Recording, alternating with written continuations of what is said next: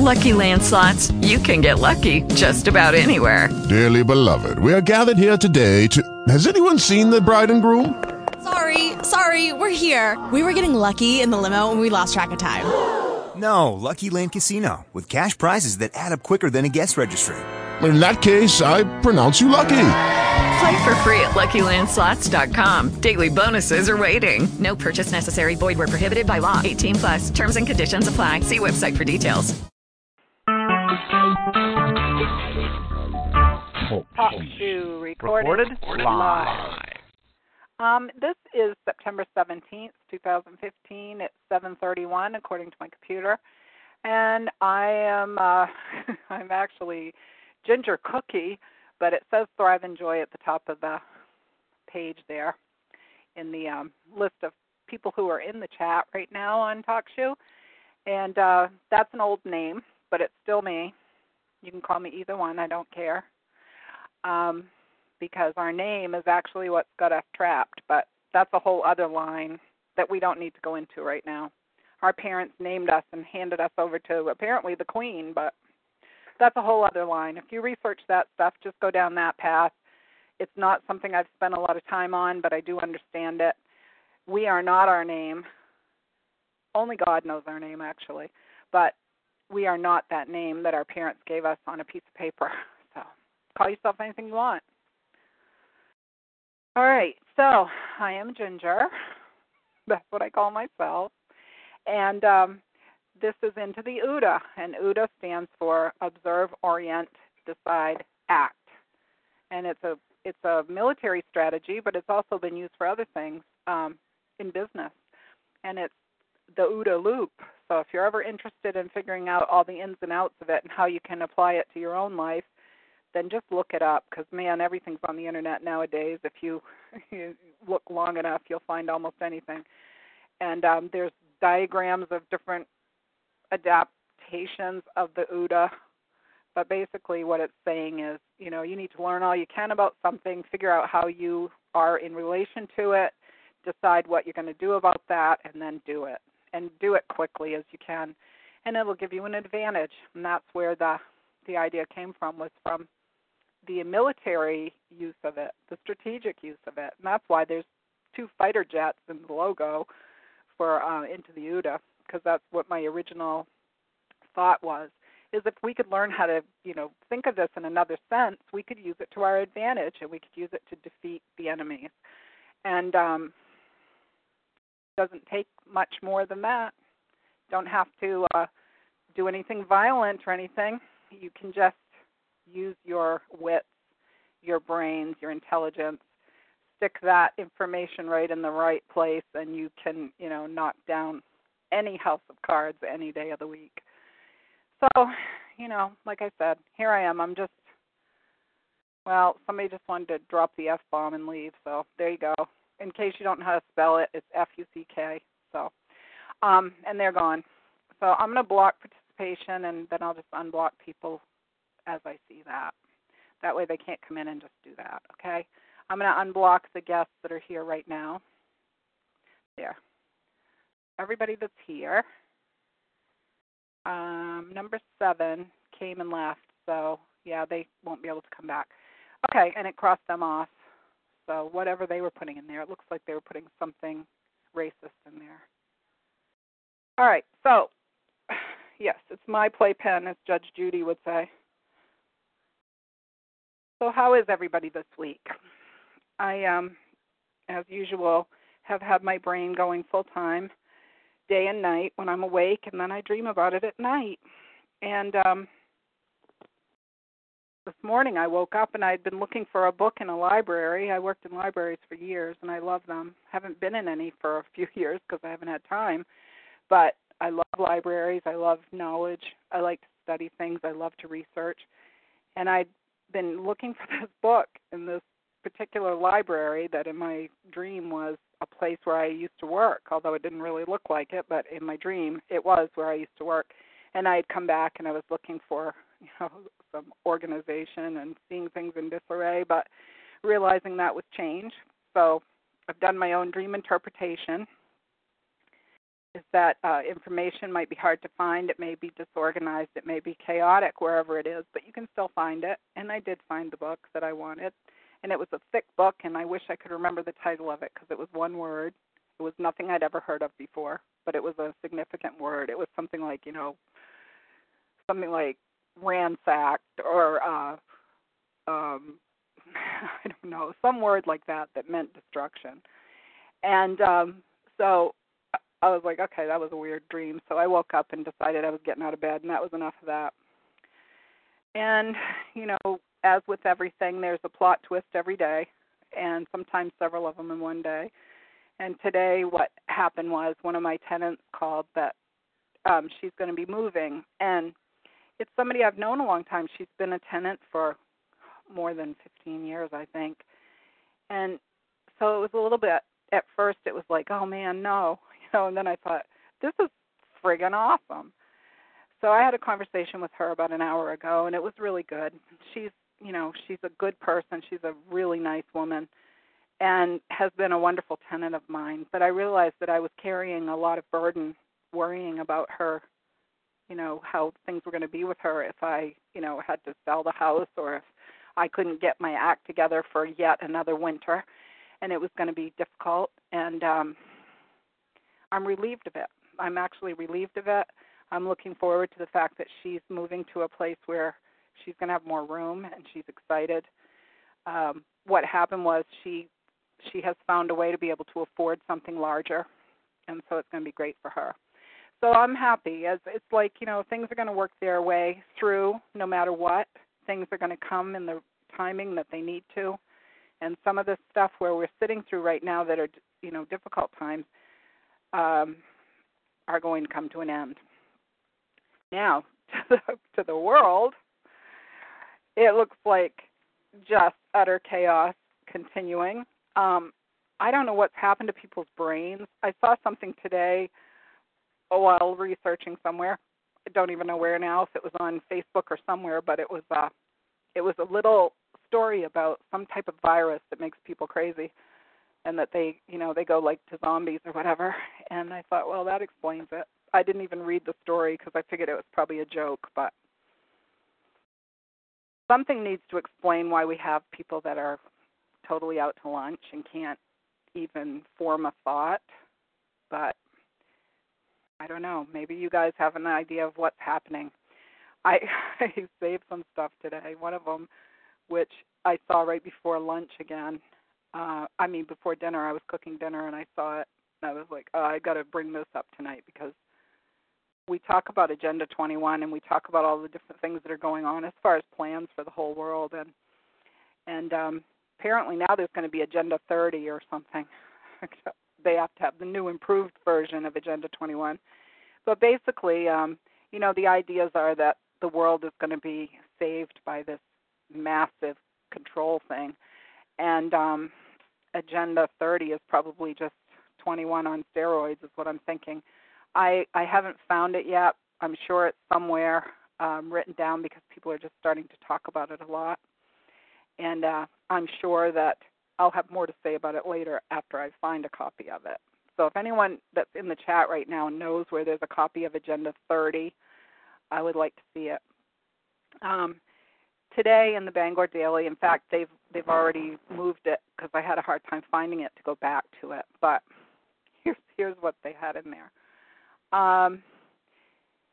In Falmouth, which is down by Portland, we always talk about how strange it is in Portland, how crazy the people are down there. It's like their brain has gone on the, what do you call that, when everybody's on the same page and they're just like, it's hive mind or whatever, but it's in a bad way. They all think alike. And this was written by Colin Ellis, the forecaster. It says, Falmouth plastic bag ban finds support from residents.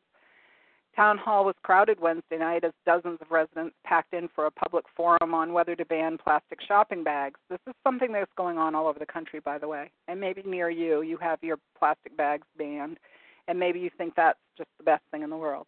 I don't happen to think it's the best thing in the world because in the first place, we used to have paper bags in Maine, and we made them. So it was to our advantage to continue on using paper bags. Paper bags were recyclable. You could throw them in a paper recycling. You could not put them in the waste stream by using them as kindling to start your wood fires. You could bundle up your newspapers and take them to the recycling center in them. You could cover school books to keep them safe. We used paper bags for a lot of things. And eventually they were pushed out in favor of, using the idea that we're saving trees because it's like a tragedy if you cut a tree down. And we're like, this is Maine. We have so many trees that you trip over them. If you don't mow your lawn, you're going to have a forest. So we're not going to be in danger of losing all our trees in Maine. You'd have to have something really catastrophic happen. And I don't want to give the global controllers any ideas, but something big would have to happen because trees just grow here. It's like a weed somewhere else. We have huge tracts of forests here. And they're working for us. They've been cut. We've made wood. We've made furniture. We've made flooring. We've made paper. And our houses are built of wood in Maine for the most part, frame houses. So what we did was we shot ourselves in the foot and we decided we were going to have plastic bags, which, those of us who started the ecology movement, as they called it back then, were appalled because plastic does not break down in a landfill. It's there for a long, long time if it ever breaks down. Some of it doesn't break down. So we didn't really like it, but it was shoved down our throats, and now they're the thing that we're supposed to be getting rid of is plastic bags. Not to go back to paper. Oh, no, not to go back to paper. To go to some other bag that you bring with you, a fabric bag or something like that, which is wonderful in theory if you remember to do it. And if you, don't pack meat in it and then forget to wash it, things like that could be a health issue. Nobody thinks about that. They just think about this horrible plastic. So, all right, I'm ranting. Here we go. Following a brief presentation by the Recycling and Energy Advisory Committee, which has been leading the way towards drafting an ordinance, about a dozen people spoke and most supported the ban. Okay, about a dozen, that's about 12. Whole lot of interest there. Falmouth is actually a fairly large-sized place, and it's right near Portland, so it's pretty populated. So I think 12 is not very many people, actually. All right, that was me again. All right, back to it. The goal of the town council has been to get an ordinance in place by January 1st, 2016. The ordinance recommended by REAC, they love their acronyms, would take effect in 2 phases over the course of 2 years and is similar to proposals being considered in other communities, including Freeport, home of LL Bean, that is. That's my side note. South Portland, and York. I just have to stop again. Sorry, but you need phases for something like this. If you're going to do it, just say you can't use plastic bags anymore. Why would you need phases? Just freaking do it. Say, we're not doing it anymore and be done. But, oh, no, we have to have phases, probably because they're going to make money off of it. So let's just see what else they have to say. The first phase would place a 5-cent fee on paper and plastic bags at stores with a footprint of 10,000 square feet or more. That would include the town's 6 largest retailers, Hannaford Supermarket, Shaw's Supermarket, Walmart, Rite Aid, Staples, and Goodwill. And I'm going to say that probably most of you, even if you're not right here in Maine, you've heard of those places. So who's running the show here is what I'd like to know. 5-cent fee on those bags. Okay, and a footprint of 10,000 square feet or more, so you'd have to know how big your store is and everything. This is all just going along with what I always say is that they have to control every aspect of life and they have to quantify everything so that it can be put in a computer and measured and controlled and feed and everything else. So that fits right in with it because now we know which size, how much, and which stores. Okay. The second year would establish an outright ban on all single-use shopping bags with an optional fee for paper bags. So I would ask the question, if I was there and being a little pain in the butt like I can be, I'd raise my hand and I'd go, how do you know it's only a single use? How do you know that people aren't using it again? How do you know that? I use mine again. All right. REAC has proposed exemptions to these rules, including bags for meat, produce, deli foods, and dry cleaned clothes, bags for leaky food, and bags to prevent damage or contamination from other items. The food assistance community would also be exempt from the fee. Well, that sounds like discrimination to me. It really does, because why should somebody be exempt and another person have to pay for it? And also, when I go to the store to buy my food, I buy meat, produce, deli foods, and I don't do dry cleaning, and I have leaky food, so how would they decide which one is going to be for the fee and which one isn't? Because I just say, hey, pack that in with my leaky food because I don't have any money today, whatever it is. Okay, Kathy Nichols, a REAC member, said the phase-in would allow stores to use up their current inventory of plastic bags and allow more time for outreach. So I guess what they're saying there is we're worried about the store losing any money because it isn't really about getting these plastic bags out of the stream if out of the trash stream if they're going to allow people to get around it. My screen just did weird stuff. What the heck? It's been doing this lately where it cuts off part of the story. Just a minute, see if I can go back and get the whole thing again because it stopped in the middle.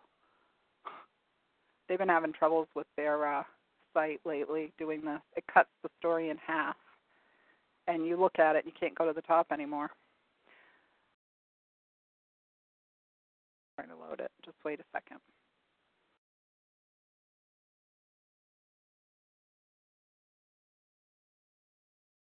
All right, Bangor Daily News. You either let me on or you know what's going to happen? I'll just read all the stupidest stuff you have on the front page, and that'll be the end of that. Hello? Okay. So the thing is that I'm just going to talk about what I was going to say about the bags anyways. We use our bags over again. We go to the store, we get our food, we come home, we save the bags. We use them to put messy stuff in, like if you have to clean something like your bathroom and you are using paper towels and there could be a lot of germs and stuff on stuff you're cleaning, like in a bathroom or a kitchen. We might throw them in a plastic bag and then throw that away in the trash so that it's double bagged. If somebody had like an illness or they had a bloody nose or you have a baby in the house and they have diapers, you might put them in there to double bag them so that they don't attract animals in the neighborhood or create some type of biohazard in your trash. We might do some of those things. Well, okay, now it's back. So in the comments, which I'm not going to click on right now because I don't want to reopen it, there was somebody in there that said, I buy bags at Hannaford. And it was just ludicrous. It's like they can't see that buying the bag isn't getting the plastic out of the refuse stream. So what exactly is it doing? You're going to pay a fee if you bring your own. I mean, if you use the bag there, or you're going to buy your own bags, and there's still going to be plastic bags for things that are messy. I mean, what are you going to do if you have to pick up dog poop along the side of the road? What are you going to do? You're going to need to have a plastic bag to put it in. So you're going to go buy the bags, or could you just reuse something that you already brought food home in? So anyway, I just feel like this is kind of a nutty idea that people have. They haven't thought through very far. Anyway, I hope to see human behavior change, Nichols said.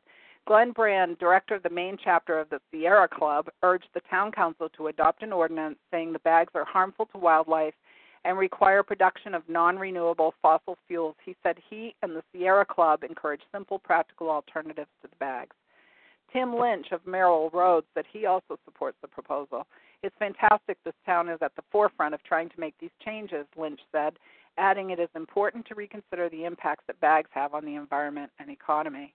Craig Baranowski, one of the only dissenting voices, said REAC hasn't done enough outreach to explain why residents shouldn't be able to use the single-use plastic bags. You've removed my ability to have a choice, he said. The next step will be for the Ordinance Committee to draft language. Council Vice Chairman Russell Anderson, who chairs the committee, said the next chance for the committee to meet will be in early October. I would like to hear more from the business community, Anderson said, in particular the 6 large retailers to be affected in the first year. Councilor Karen Farber asked for a tighter deadline, and she felt this has been coming for a while. The bones of an ordinance are here, Farber said, adding she wants a clearer deadline for language. Anderson said the committee will meet as soon as it can and will bring something back to the council shortly thereafter. I don't think anyone wants to drag this out longer, he said. Come on, people. Really. All that time and effort on something that is just trivial. So anyway, that is probably coming from the urban planning Agenda 30. We're going to have to switch to Agenda 30 now. It's probably coming right out of the guidelines for that. All right. I'm going to go back over and take a look in the chat and see how things are going. Oh, my gosh, they're melting. Texas is melting, 106, 105. Cloth insulated with aluminum bags for a long time in Texas. Yeah, I understand about bringing things like that. I sometimes use bins and things like that to put my groceries in. But what I'm talking about is the fact that people are saying they don't want these plastic bags anywhere. And what are you doing when you have to pick up dog poop? Or what do you do in your car if your kid is sick? What do you do? Do you just give them a canvas bag? You're not going to do that. You need something that's got a plastic liner at least. Working in schools, we were always thinking about how to keep, contaminants like body fluids or whatever contained because of AIDS and things like that. We had a training every year about it, and you were supposed to double bag everything if you had a child with a bloody nose or anything. How are you going to do that if you've gotten rid of all the plastic bags that people use? And we do reuse them. We use them for yard sales to pack things in. We use them for donating, like if we're bringing something over to Salvation Army or Goodwill, we put it in bags. So, in other words, to have to go and buy bags is not fixing what they're saying is the problem. So that's what I'm getting at. Okay. And yes, we have the same kind of stuff as the cartons to put things in too. Yeah. Back when people were working on the waste stream quite a bit back in the old days, back when I said we were calling it ecology instead of being green, some of the places like McDonald's got rid of all their styrofoam and all of their boxes, and they were wrapping everything. And a lot of places have gone right back to styrofoam. They may have some styrofoam that breaks down now, but it's still not as waste efficient as a wrapper is. So, I just look always for where the money is flowing because I can see now that that's exactly what it's about. It's only about where the money is going to flow. So look at who's making money and who isn't, and pretty much you'll have your answer to that. Okay, so we have, what else do I have on here? I've saved all kinds of stuff this week, bizarre stuff out of just who knows where. Oh, more control freak stuff. Okay, that one was Thelma's plastic bag ban. I didn't save you the link. I probably should have, but you get the idea anyway. Who's going to go read it? This one is, I don't close out my web chat. This one is,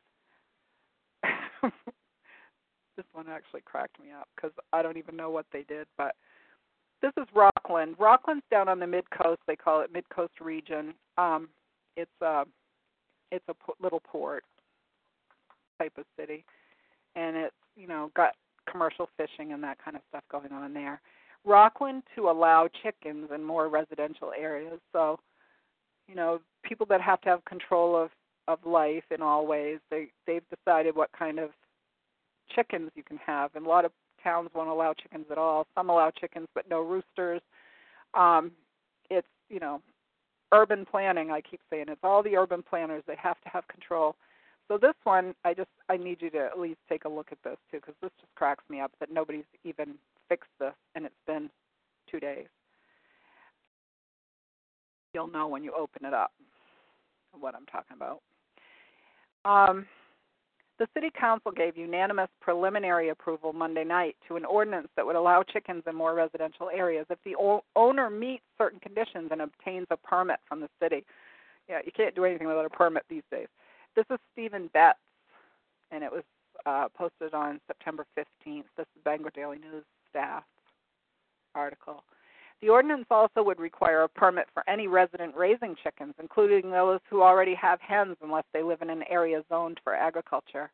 Councilor Valley Geiger proposed the ordinance, saying she was contacted by a resident who wants to raise chickens. Chickens will be allowed at nearly all residential areas and except the most restrictive AA zones, which include the Samoset Road and Penn Bay Acres. I should mention Samoset relates to banks, okay? Like MBNA or whatever, big banks, and they have this big resort down there in Samoset, so they can't be messing around with anything that makes money. Rockland has residential zones that include B, which is the most widespread, followed by the more restrictive A and then AA. Chickens are allowed without any restrictions in B zones.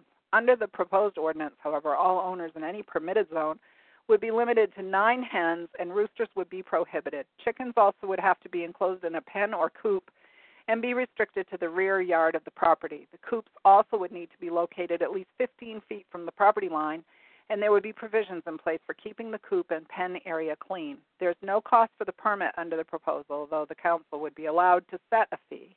A public hearing and final vote are scheduled for October 14th. The council debated allowing chickens in 2011 when Councilor Elizabeth Dickerson offered a similar proposal. The measure, however, was continually postponed and eventually died after 5 months of debate.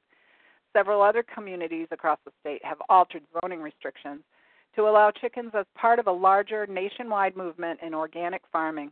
Proponents say the benefits include inexpensive meat and fresh eggs, and that chickens help with pest control and provide nutrients for gardens.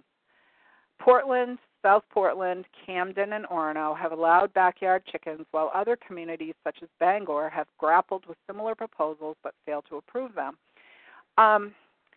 Camden is picturesque harbor.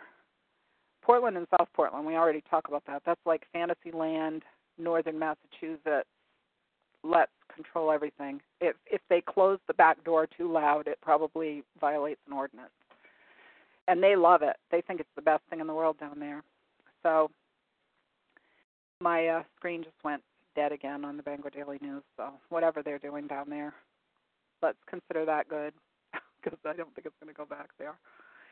A lot of stuff going on lately with network attacks and stuff. You can't even keep things on the computer. They've already closed the comments for this particular story.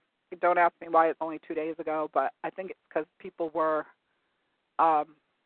not being compliant, shall we say. They were making negative comments. And I'm trying to see what is the most liked on this. I'll see what they said because it came back on the comments. Ryan Robbins says, another upside-down photo, more outstanding editing. So if you went and looked, you saw that the photo's upside down. It's been that way for 2 days, and nobody's noticed it. That shows you the quality we have going on for reporting these days. 7 likes on that. Cuckoo Kachoo says, I dream of a world where chickens can cross the road without having their motives questioned, without their motives being questioned. Sea Breeze says, pretty sexist, no roosters.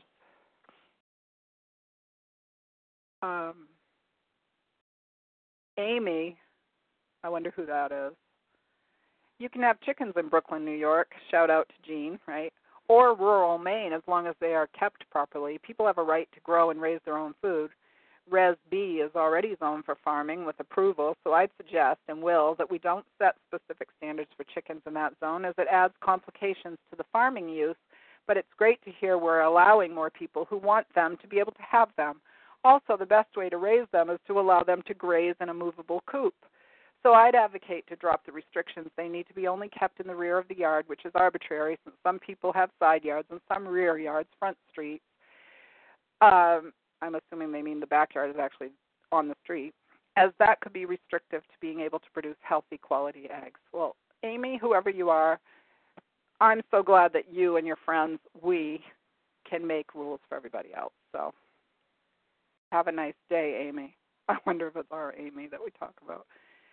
No roosters. Oh, darn. That's whine, whine, whine. Ed Simmons goes, are chickens noisy? Honest question. Scramps1 says, not as noisy as some Rockland residents. So, and there's some other comments in there, too. I actually know some people that raise chickens in another state, and they love it. They're raising them in their yard. They have eggs every day, and they love it. They built the coop and the whole thing. Very cute. But I don't know. Maybe they have to get a permit for that, too. Permit to build the coop, permit to have the chickens, so much of a fee for however many chickens you have, sales tax on the eggs you sell to your neighbors. Who the heck knows? As long as they have control, they probably don't even want to tell you. So that is, let's see, I can't seem to get back to the page of the complete, oh, I can take the comment thing off and get this. Get the link to this one if you're interested in chicken controls. Oh, my gosh. All right. So chickens. There you go. So there, your food. You can't raise your food. You can't use the plastic bag. They're going to tax the water rate running off your roof. That's what they've been doing in Bangor. Runoff we're getting taxed for. You got to get a license or a permit to do most anything. All the controversy over the marriage license in Kentucky, marriage licenses, the clerk in Kentucky, and it's a civil thing. It's a civil thing. It has nothing to do with the churches. The marriage license is a civil thing. It's a way that people collect money, and really, what do you get for it? You don't get anything. You have to have somebody tell you that you have permission to get married. Marry in your churches and tell the state to go float. That's what I would do, but that's just me. I'm not in charge. I'm not the queen, but if I were, that's what I would say. Just tell them to go float. One of my favorite things to say is go float, and the rest of it is up to you and your church, what you do. Because everything's getting out of hand. It's ridiculous how much people want control of everyone else. All right, so we're going to go look in here and see what's going on now.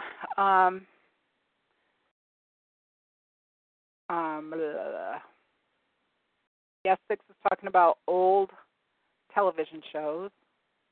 Some of us remember them. We sat in front of the TV getting our brains scrambled, but at least our parents kicked us outdoors every once in a while. They didn't, just let us sit there vegetating. They'd say, hey, get outside, and shut the TV off. We'd get, a certain number of minutes a day of TV, I think, back in the day. I think it was you could watch TV for an hour, and that was it. Then you had to get outside. So we spent a lot of time outdoors roaming and playing, and now they call that free-range children, and they're not allowed to even be kids anymore. They have to have everything planned their whole life. Their activities, their friends. People have to fill out an application to come over to your house, that kind of stuff. It's crazy. I don't understand it, but the city people love it. They think it's the best thing in the world. How dare you let your kid go to somebody's house because you don't know who they are? Well, here's an idea. Find out. Head on over yourself and meet them. That'll work. That's how we do it. Anyway. Okay, so, taxes per mile on car mileage. James can say it's all fiction, so smile, damn it, smile. Hey, I'm smiling. I'm happy. I'm going to be happy regardless. I've decided that I don't care anymore. I would use the F word if I had to, too, but I'm not going to do it tonight. Let's see.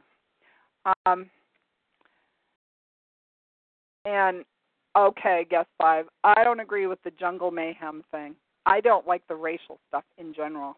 I do see an awful lot of race baiting lately. I see an awful lot of people trying to push everyone into their group stereotype and go back to the whole ghetto terminology. oh my gosh. I mean, I'm thinking of this from back when we were little kids back in the 50s. Some of us are baby boomers.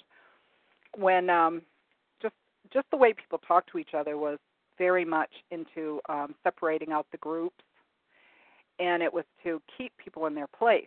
So they would know, hey, we're above you, we're superior to you. Well, I want to say, I've learned an awful lot in the last few years, and some of these people that think they're superior to everyone else, they're about to get a surprise, I think, because there's going to be a big comeuppance of some kind. I haven't quite figured out yet what it's going to be, but I know it's coming because I can feel it. The people that have empathy and sensitivity, they feel it coming, and it's coming. I mean, I think it's coming sooner rather than later. I know I've said that before, but I really, really feel it. It's strong as it's ever been. And most of it is because we're allowing ourselves to be taken over by this kind of terminology, the headlines that are in the news, the stories they choose to tell us, the way they lead the whole masses of the population. Like if it's Americans, it would be on the news every night for several nights in a row. They will lead you down a certain viewpoint till you're on the same page with everyone else. Your friends are saying it. Your relatives are saying it. Everywhere you go, you're getting a reminder of it. And right now, we have some of those things going on. We have people who are saying such things as, over on Godlike Productions, they're talking about the din-do-nothings all the time. Din-do-nothings. It's just another word for you-know-what, the N-word. That's what it's for. A din-do-nothing, a din-do. Well, you can't say that's a bad taboo word because it's a new one. And so they feel very smug and happy that they can say that. And really what it is has nothing to do with the race of the person. It has to do with how ignorant they are, has to do with how criminal they are. And, you know, that is where it comes down to. It comes down to the person. The person is responsible for their own behavior. And I don't care where they came from. I don't care if they were starving while they were 5 and 6 years old and no one took care of them. It doesn't give them the right to do criminal activity. It's not okay to go and harm other people, period. It just isn't. I'm sad that people have had a horrible life. I'm sad that they can't, get out of it. And I think there should be opportunities for people to be able to do that. But as far as saying that everybody of a certain group is bad, I'm just not into that at all. Not all Democrats are bad. Not all Republicans are bad. Not all Catholics are bad. Certain priests, well, not all officials are bad. Biddeford, shout out to our Biddeford friends. There's stuff going on down there that shouldn't be. But we have a responsibility for ourselves. We have a responsibility to take care of what we can. And if all you can do is open your mouth and say something, that gives someone else the permission, and it allows them to go, I'm not alone. Somebody else cares. Somebody else has seen it. Thank God they've showed up. And that's what I'm starting to feel lately. I'm starting to see that kind of stuff. People are seeing it. They're hearing it. They're going, hey, that is nothing but BS. I'm not participating in it. And I think we need to do that. We need to get together and say, look, we are all good. Everybody here is good. We're getting along. We're happy. And let's take care of our own issues right here. Let's not worry about what's going on 2 or 3 states over. Those people made the bed that they're laying in right now. We didn't do that. Why is that our concern right now? In generalities, maybe, but to get ourselves worked up over it, oh my gosh, in Maryland, this thing happened, right? We're not in Maryland. We're in Maine. And you guys that are here, you're from other states. You have your own stuff to deal with. California is burning, for crying out loud. Desertpete's out there. His state's burning. That's their focus right now. We can't really do much about that out there. And to me, some of the stuff that was going on previous to this fire, these horrible fires that are just rolling right through whole areas, those things happen because of decisions that people made in some cases. That stuff is anything we can do. So,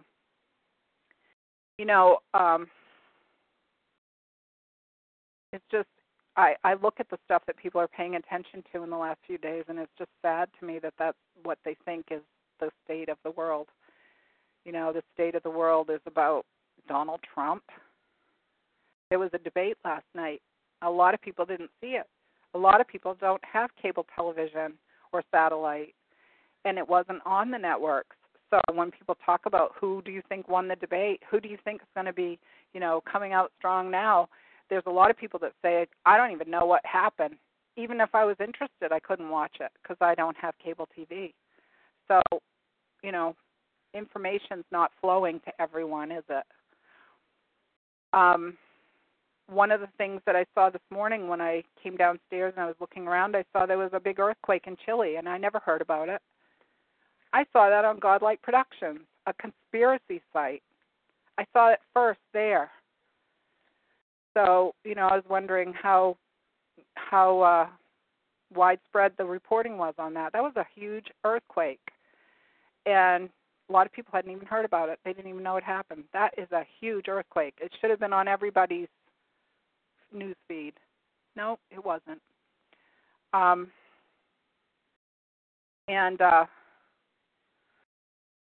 That's the kind of stuff that bothers me because we're not getting our information the way we should be. I have to go dig it out, and then I'm still lucky if I find anything. But okay, let's see what else is going on. The class warfare is still going on in Maine. We have the people that are the upper mucky mucks who think they have to put down the poor people or the homeless people or somebody who's not, earning enough money. And that's getting kind of old, too. Let's see what you guys are talking about in here. If you've added anything to this. All right, so Jameskin is saying no Wi-Fi, has hard wiring. Yeah, I've heard about Wi-Fi bothering people. I think it bothers me, too, but I'm not sure. I have a wired telephone line. That's what my computer's on. Shout out to Bluffdale, Utah. They already know anyway. And I have a wireless router, so I use wireless for my tablet. But I got rid of my cell phone. I wasn't using it. Why carry it around? Doesn't make any sense. So, yep, the Chile quake Valium put up. There were some interesting photos and eyewitness accounts and stuff on Daily Mail UK, that newspaper site, but I hardly saw anything in the United States reporting about that. There might be one picture, and that's it. It's like they don't want us to know anything. We're supposed to just sit here and think it's, all about Hillary Clinton and Donald Trump. Oh, speaking of Hillary. Okay, so that's going to be my next thing because I had something about Hillary here. My gosh. Is she just like, well, I don't know if anyone here right now is a Hillary fan, but let's just say I found out late this afternoon that the person that wrote this particular piece came from the Portland Press-Herald before he showed up here at the Bangor Daily News, so I don't know if he's going to be it says Bangor Daily News staff, so I guess he's going to be working for them now. His name is Michael Shepard, and this was put up this afternoon, so I just saw it a little while ago. Clinton's winning Maine endorsement primary, but can she win votes? And then there's a picture of Hillary looking like she's psycho. Oh, wait, that's most of her pictures. No, I don't usually make fun of people, but look, she's got her hand up, and she's got that weird wide-open eye thing going on. And next to her is Emily Kane pointing at one of her friends out in the audience, and this was supposedly in 2008. So the picture is old, and it looks like Hillary's very popular because she was in 2008. She was popular in 2008. And she and Obama worked a deal of some kind, and I think they told her, you can be next, and then things happened, like Benghazi and some other things. And it's just not working out the way she wanted. So there's all kinds of stuff in here about Hillary. And she's coming tomorrow morning. She's coming to Maine in Portland. And the way they talked about it this week, it sounded like she was going to see children because she's going to a school. But it's not until late in the day. So the headline of that story was misleading. So the beginning of this, Hillary Clinton's first visit to Maine as a 2016 presidential candidate will come Friday at a time when the Democrat is racked by scrutiny but still in a strong position here and nationwide. You almost have to sit there with like a pitcher of beer and drink and read these things. I mean, seriously, because it's almost like you can't get this time back, you know what I mean? So I guess I should wait for a second while you guys go get your beer, tea, soda, water, whatever, because it's almost ludicrous to even talk about this stuff anymore because it's just ridiculous. All right, second paragraph. The Democratic frontrunner will speak at an organizing event at Portland's King Middle School, billed by her campaign in a news release as part of the campaign's ongoing effort to build an organization outside of the early primary states. It'll follow a fundraising event in Cape Elizabeth. Well, if you lived in Maine, you would know that Cape Elizabeth is like the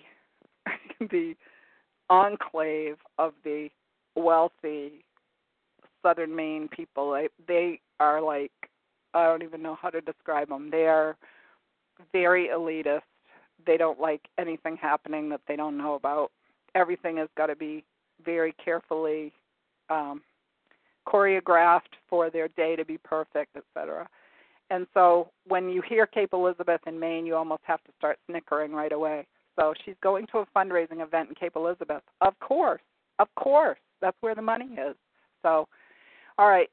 Clinton has locked up key Democratic endorsements across the country, but she has been dogged by criticism of her email practices as U.S. Secretary of State, and her chief rival for her party's nomination, Senator Bernie Sanders of Vermont, is surging behind his appeal to blue-collar Democrats worried about income inequality.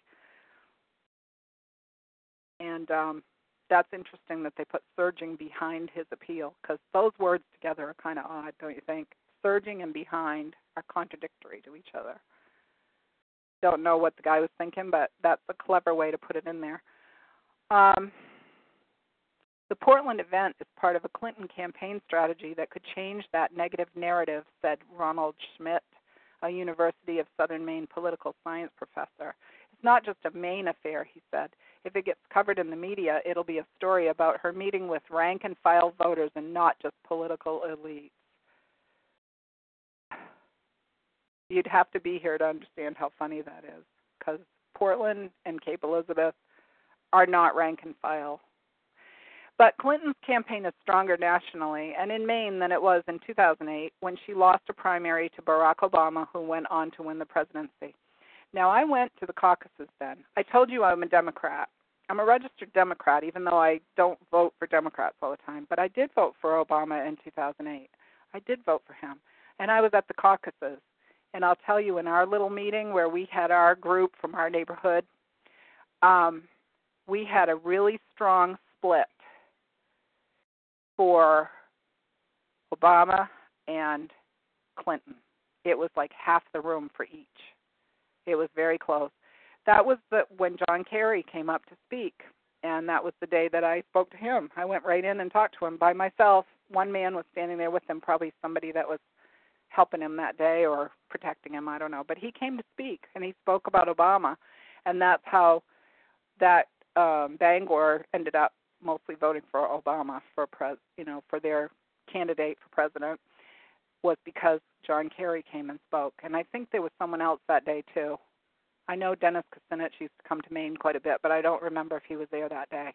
But that was the day that I talked to John Kerry and actually shamed him so that he hung his head down. It was pretty funny. Oh, John Kerry, shout out to John Kerry if you ever hear me talking about that. It was me, Ginger Cookie, talking to you that day saying, why did you give up? Because that second stolen election really ticked me off. All right. Let's see. Maine's elite Democrats are behind her, and while Sanders may threaten her in the state caucuses and Republicans say she's vulnerable, she's still likely to win Maine in a general election. Okay. So that's all I need to read to you from that. There's more on here. But here's the funny thing. I opened this up because I thought, okay, what are people having to say? Because everybody I know just goes, are you out of your mind? The woman is a criminal. What the heck are you thinking, right? The day that she announced she was going to run, they were saying this, like, what are you thinking? This is a criminal, and that's who they think they're going to put up to run for office. So here's the best comment right now with 12 likes. I am right, wrote, stick a fork in her. She is done. One of the most lying politicians in the last 50 years. Anybody else would be in jail. I think so, too, says, anyone that thinks Hillary should be our next president should have their head checked. Ducks and Drake says, this woman is a laughingstock, corrupt to the core, insincere to the core, arrogant, incompetent, and even more damaging, very unlikable. If this was the only person I had running on my ticket, I would be furious. She is done, finally. Blue Sun says back to that person, sounds like you're describing one of the, 15 dwarves they had over for that sing-along debate yesterday.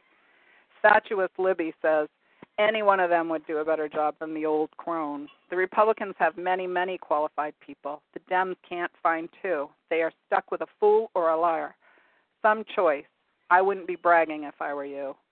Blue Sun says, and the big head in the lead can run the country bankrupt faster than any Bushy. He's made a point of noting how well he tanks a business. So what? So they're going back and forth on this. Tom C., down a little ways, says, the Bangor Daily News is going to have to do a 180 when they get their journo list instructions from the DNC to switch their support to Joe. Free Maine says, Hillary for prison 2016. Larry S.G. says, I had secret clearance.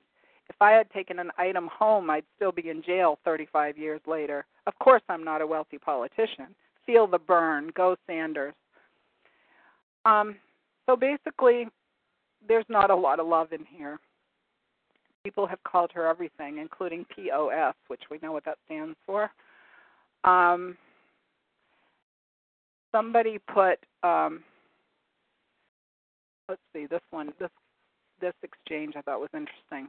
Constant said, 20 years of Republican non-scandal lies, and the woman is still willing to stand up and smash that glass ceiling. You go, Hillary. The nasty comments, see below, are every bit as much about the fact that she's a strong woman as the crazy conspiracy theories. Given the track record of our male leaders, we should be thrilled at the chance to elect such a qualified woman. I think so, too, said Constant. You are the problem with America. Hillary is a POS.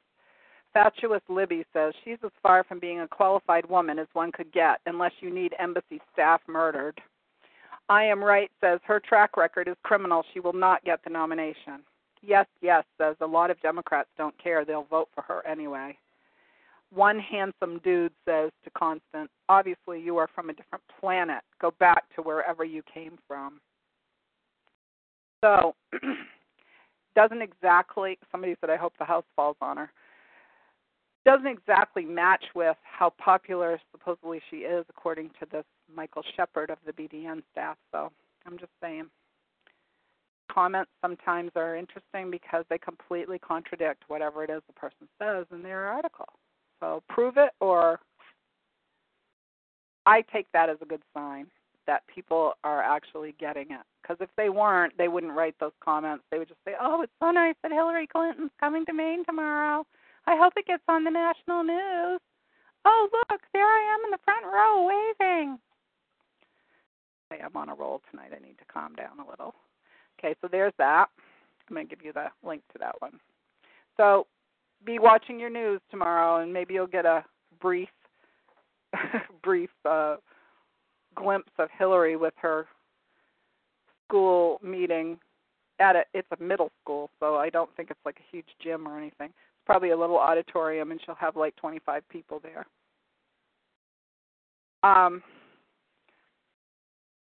Yeah, I had to do a little bit of voices or whatever. Yeah, and guest number 5, yawn. People still believe in the Democrat-Republican BS. Oh, I don't at all. I don't do politics anymore. I used to, but I actually brought that up a lot this week in different places, that people need to realize that it has nothing really to do with the parties. They're keeping us busy while they do stuff, and I'm going to talk about that in a minute, too. All right, so let's see if I got everything else in here that was important. LePage seeks ban on food stamps for Mainers with $5,000 in assets. That brought a lot of controversy.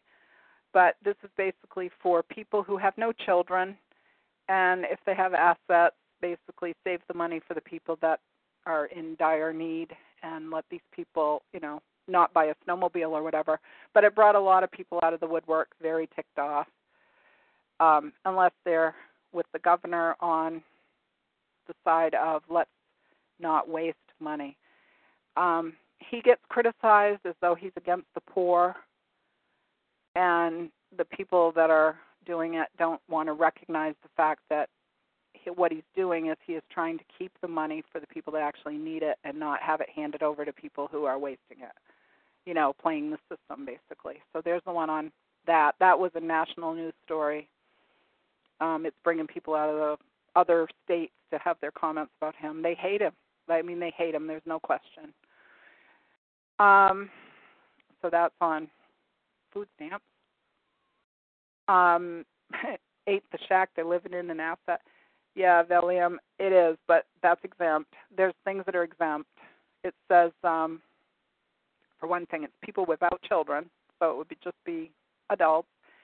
The assets to be counted, bank account balances, snowmobiles, boats, motorcycles, jet skis, all-terrain vehicles, recreational vehicles, campers, and other valuable assets.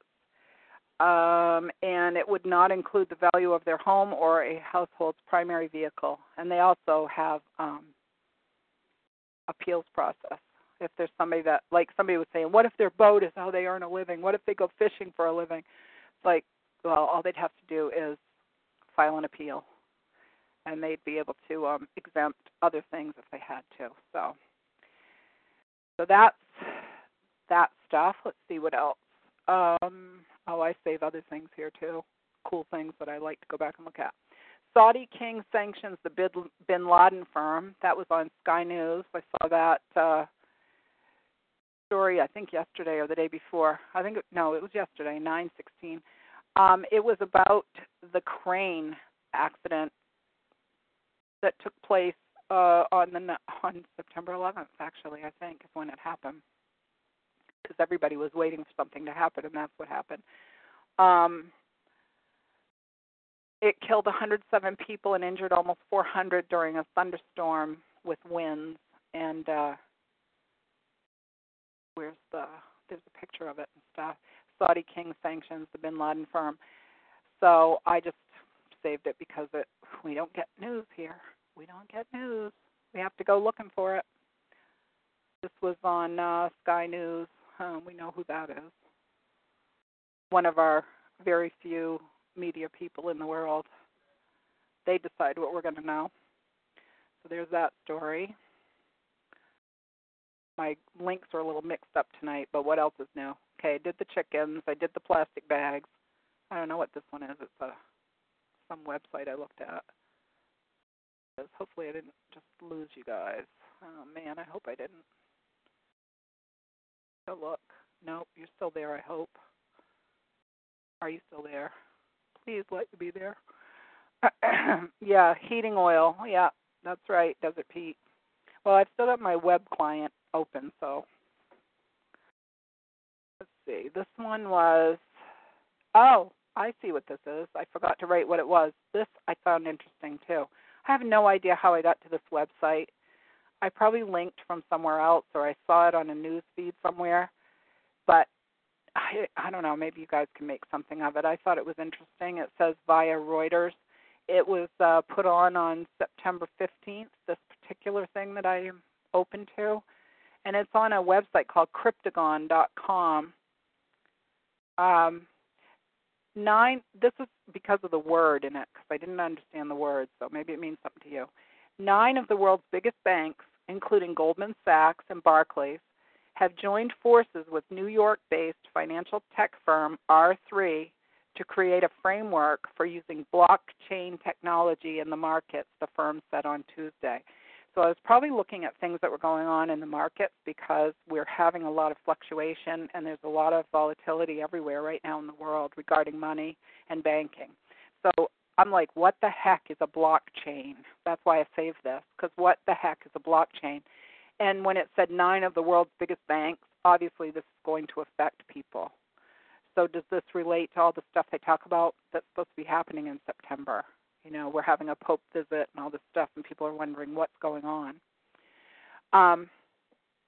It is the first time banks have come together to work on a shared way in which the technology that underpins Bitcoin, a controversial web-based cryptocurrency, can be used in finance.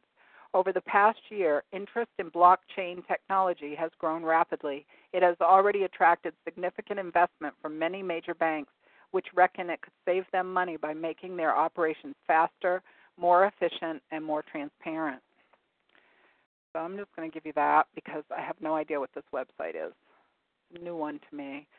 And I'll probably be looking into that more if I can find a way to do it, because I do know people that might know something about it. So there's this, and it was about, what did I say, blockchain, Bitcoin, and what the heck is blockchain partnership.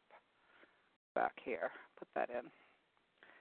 Partnership and Bitcoin, and it relates to technology. So I'm just putting in the keywords so that you can look at it if you want to. Bye, Dottie. Thanks for coming if you don't make it back. I heard somebody talking about Bitcoin this summer, but I don't remember how it related. It had something to do with making money move easily, though. And, you know, where they always are talking about, like, money laundering and things like that, you kind of wonder, they want to protect people from money laundering, or they want to be able to do the money laundering? These are the questions. You have to look at both sides, right? So there was that. Yep, I told you about Hillary.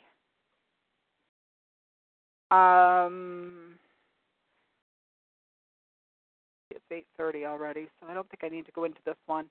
But there's something going on with a quarry in a neighboring town that probably relates to, like, these urban planning and land use and all that stuff that relates to property rights and all of that. So if you're interested in that, and I probably am not going to go into it tonight because it would have too much to it, and it's fairly new. That they've been arguing a while, but there was a news story about it, the quarry in Eddington.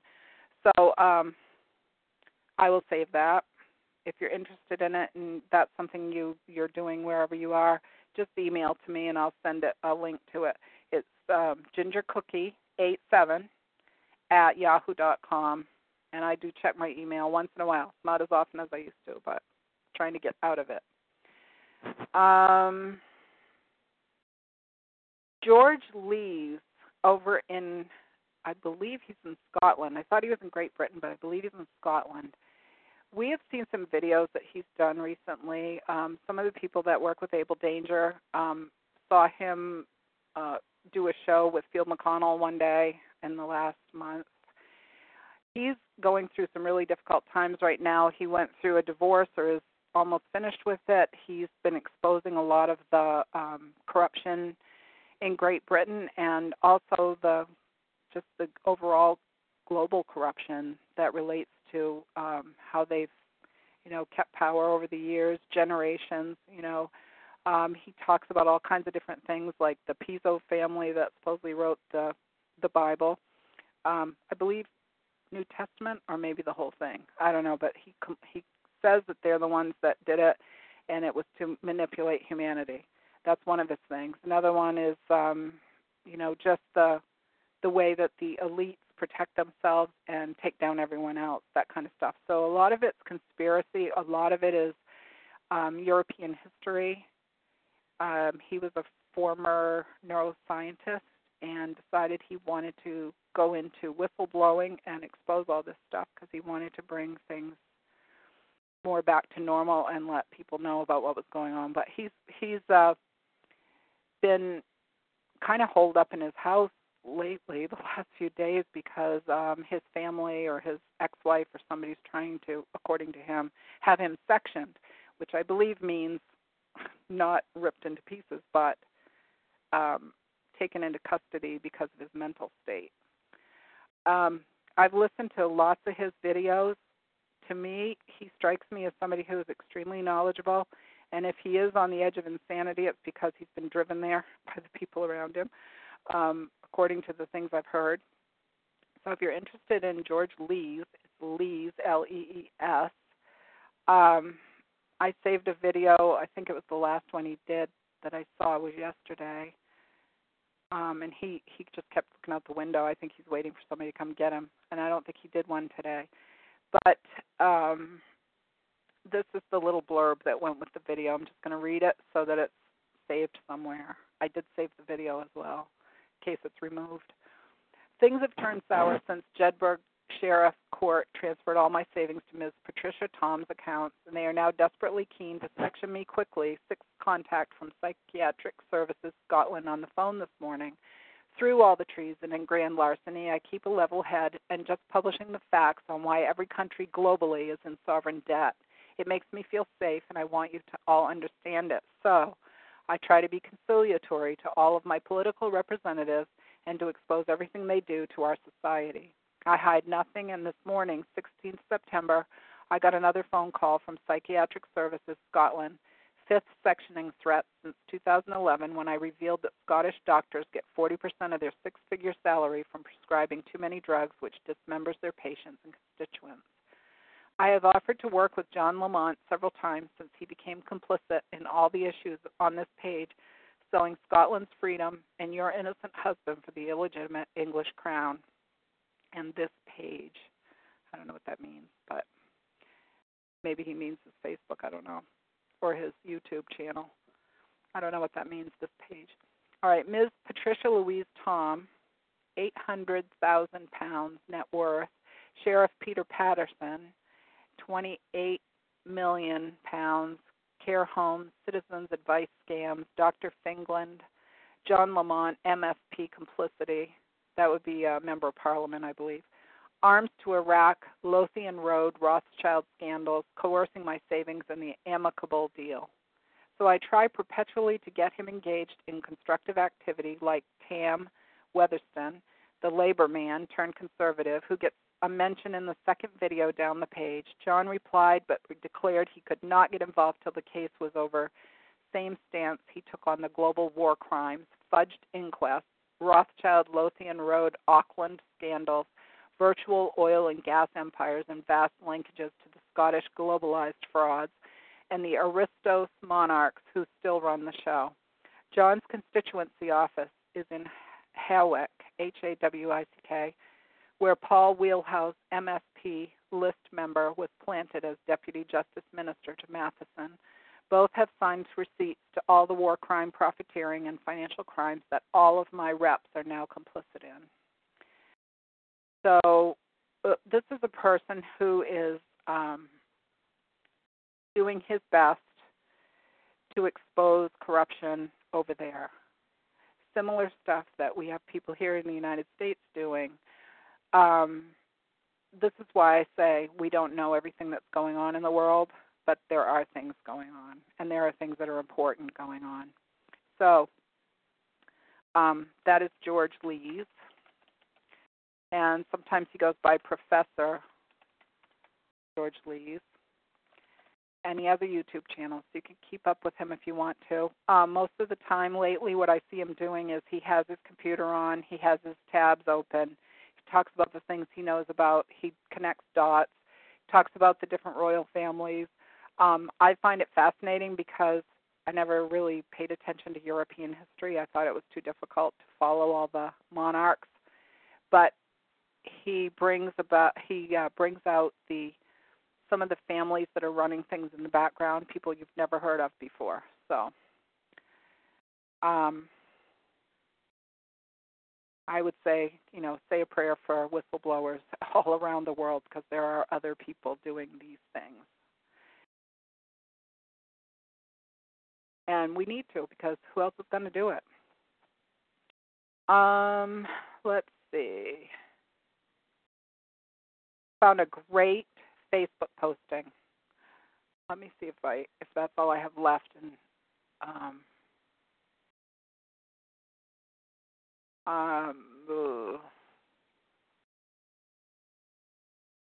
Dottie was on a podcast this week, too, which I listened to, which was excellent.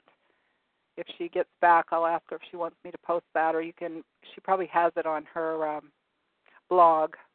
But it was really, really good. She was a guest on a show called Ready, Aim, Fire, and it was regarding the city of Biddeford in Maine, which is just full of problems right now. And Dottie knows a lot about the background because she's been there. She's, lived there. The Goodwill Hinckley fight is still going on between the governor and the Speaker of the House. The governor's not saying much because there's a court case, but the other side has been, dribbling out a few things here and there. So in my view, they're not really playing fair at the moment because they know the governor can't say much of anything. So I'm leaving that on the back burner for now, but there are things still being said here and there. I happened upon a website. This was just really helpful to me, very helpful to me. It was Mercola, who I'm sure you've seen different things there regarding health, alternative medicine and things like that. But this one was about posture training and about how Americans stand. Just this article, like within 5 or 10 minutes of my reading it, I tried some of the suggestions, and my back, which has been hurting me for years now, started to be relieved. And I was like, man, I know a lot of people have bad backs and sore backs, so Dottie left for sure. So I guess I'll wait on that. She may want to share that later. So there you go. There's this woman, and I think she's been doing this a while. She calls it primal posture, and it's just standing in a different way than you're used to standing, or most Americans. Maybe you don't do it. But if you have bad pain in your back, try this. She has like a stretch way to sit in a chair, which I was sort of doing just intuitively because it would take the pressure off my lower back. And there's also the thing for when you lay in bed, how you can relieve your back so that your back isn't like killing you the minute you lay down. A lot of people like me, we have pain unless we recline, but you can't sleep in a recliner all the time. You have to lay down in bed occasionally. And it really helped a lot. I mean, it just amazed me how much it helped me.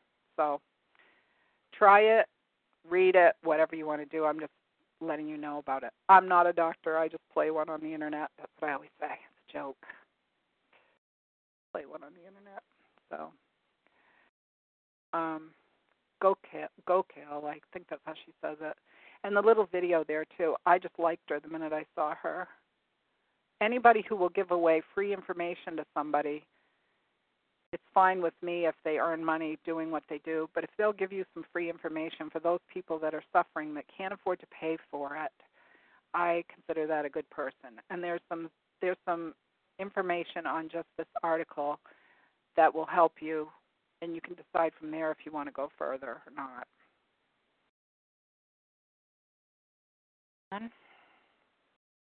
So, yeah, sciatica.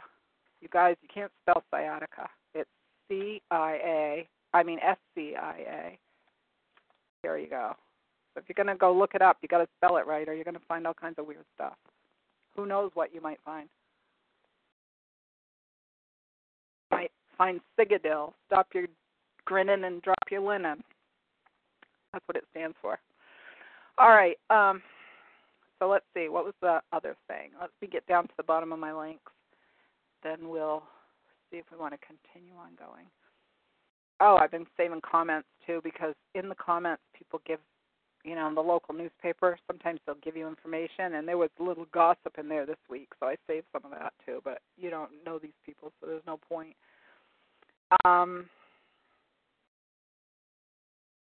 Okay. Nothing else in here is really that important to you guys. Okay, so I'm going to read you this Facebook posting that I saved off someone's Facebook. I just really liked it. Oh, no, it was probably in my feed. It was probably a friend of a friend, that kind of thing. So I'm not going to even tell you who it is because I don't think it matters. I don't know the person anyway. But it's the thought behind it, okay? He says, it's a man. Last post on FaceBang. I grow tired of fighting the programmed and media-driven whores that populate any discussion. I grow tired of the endless, senseless memes that follow the discourse of sound bites to counter any problem. Though there are many forward thinkers here, I am overwhelmed by the utter piles of shit people latch onto. I will keep my account, so I may keep in touch with family, but I am done with the rest of it. I will leave one last post, but after I am done, you're on your own. May God bless you in what we face in the days ahead. Good night. And then he wrote, and then he copied and pasted a famous thing. I know a lot of people feeling this way right now. This is what he put for his last post. Mr. President, it is natural to man to indulge in the illusions of hope. We are apt to shut our eyes against a painful truth and listen to the song of that siren till she transforms us into beasts. Is this the part of wise men engaged in a great and arduous struggle for liberty? Are we disposed to be of the number of those who, having eyes, see not, and having ears, hear not, the things which so nearly concern their temporal salvation? For my part, whatever anguish of spirit it may cost, I am willing to know the whole truth, to know the worst, and to provide for it. I have but one lamp by which my feet are guided, and that is the lamp of experience. I know of no way of judging of the future but by the past.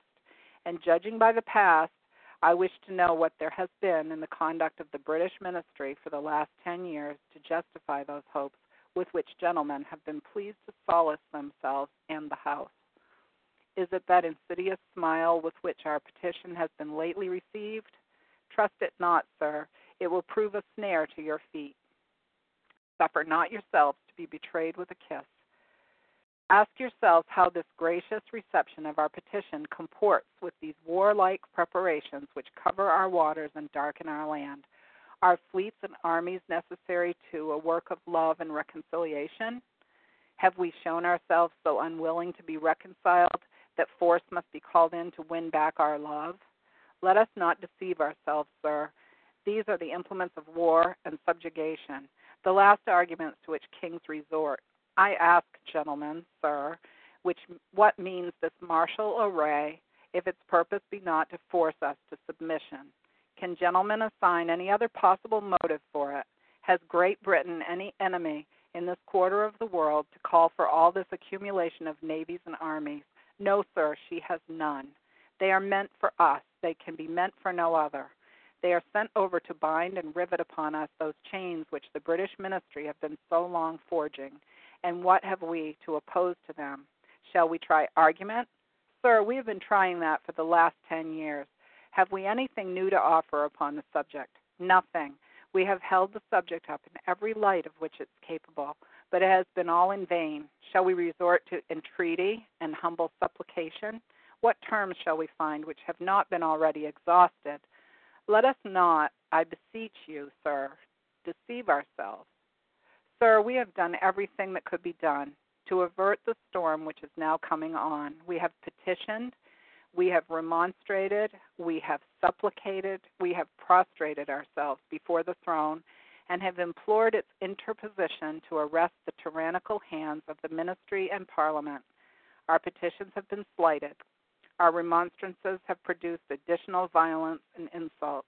Our supplications have been disregarded, and we have been spurned with contempt from the foot of the throne. In vain, after these things, may we indulge the fond hope of peace and reconciliation. There is no longer any room for hope.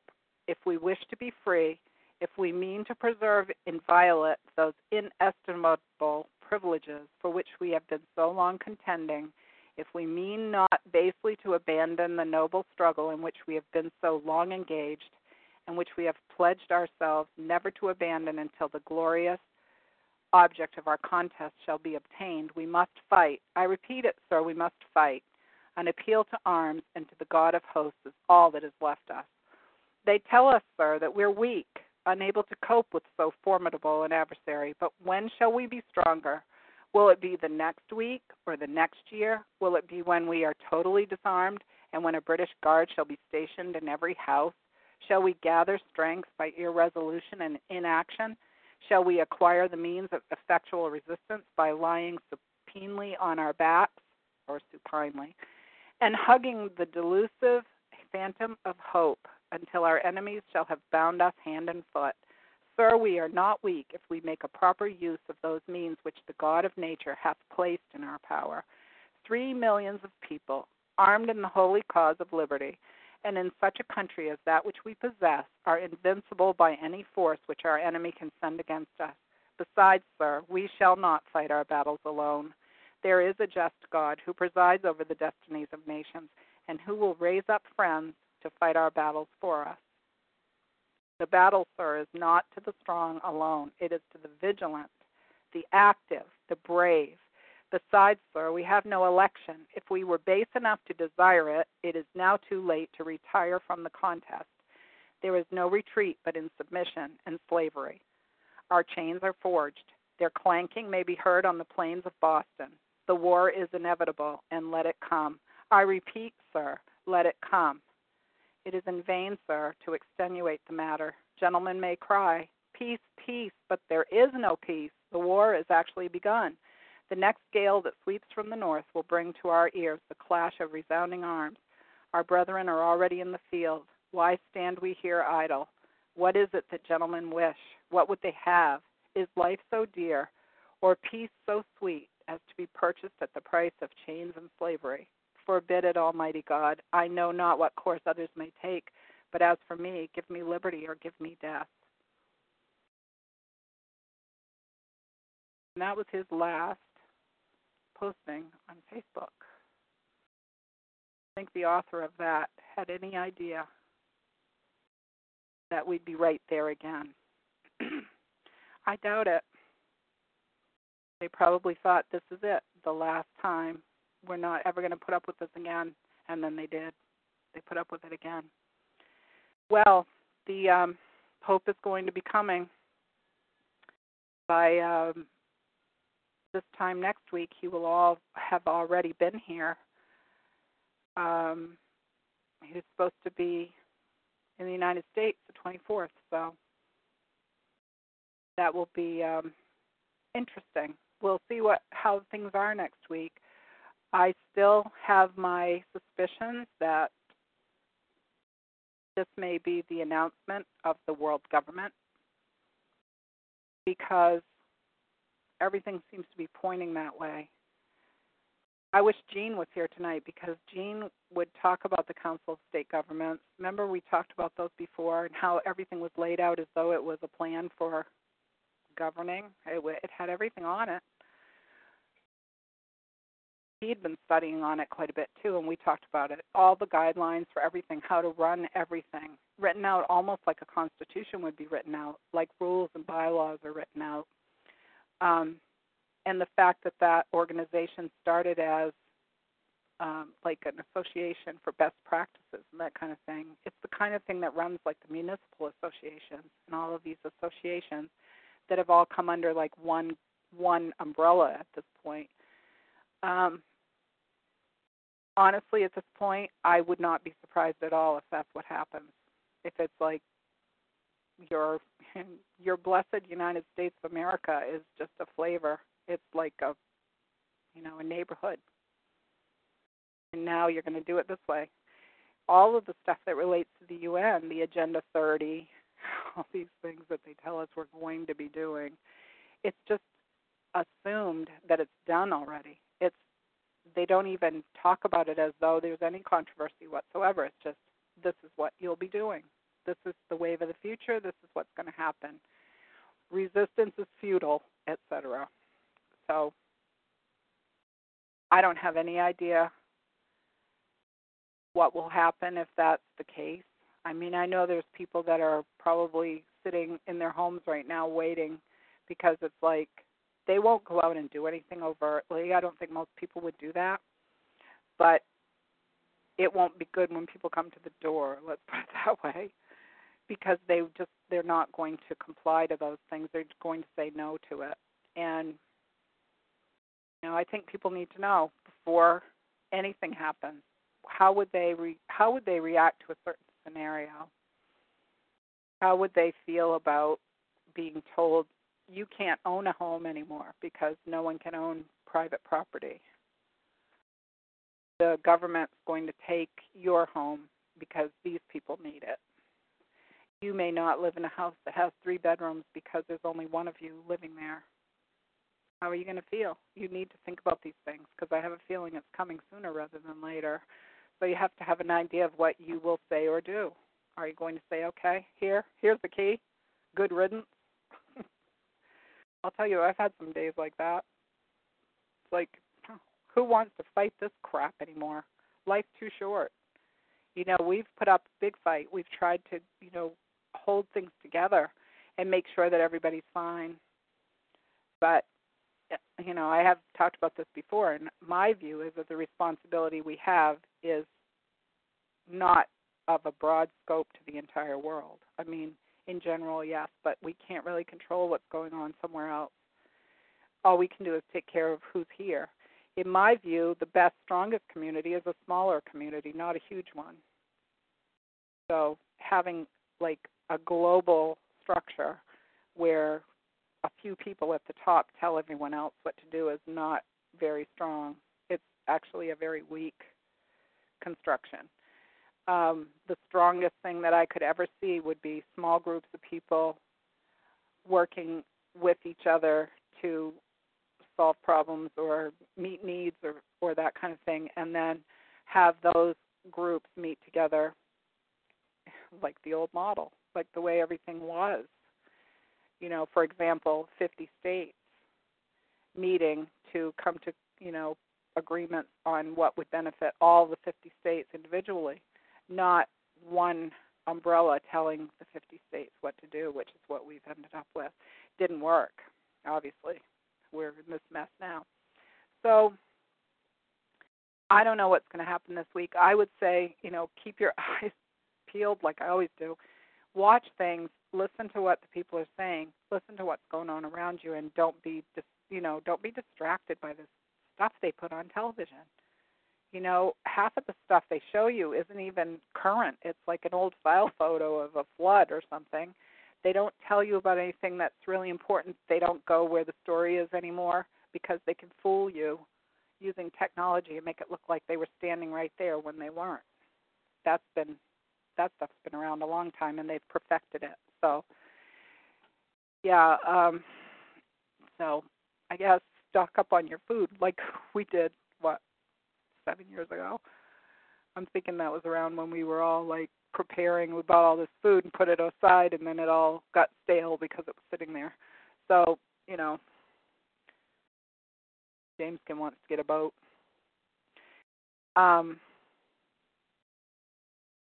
When you have a lot of friends in different industries and different places, and you watch what they're doing and what they're saying, sometimes you can get a better idea of what's going on than if you just know people in your own town. So if you have people out far flung from you, make some contact with those people and see how they are. Just call up and ask, how are things going down there in Georgia or whatever. But that's my spiel anyways. I don't know what else to say about it. I'm reading constantly. I am researching constantly. I do have some people in various parts of the country, so I watch what they're finding interesting or what's happening where they are, and trying not to let the, latest violent act distract me, because I don't even know if half of those are true either. They want to tell you the stories. They want to tell you all those awful things so they can get you in a certain mindset, and it's mostly fear. So you'll say, oh, do whatever you have to do to make me safe. You're less safe. You're not more safe. These people have an agenda to protect, and they have their profit streams to protect. So you're not safe if you're sitting there quietly letting them do whatever they want. You're not safe. You need to make sure that you do what you have to do to protect yourself. And you have to talk to people about it so that they will talk about it.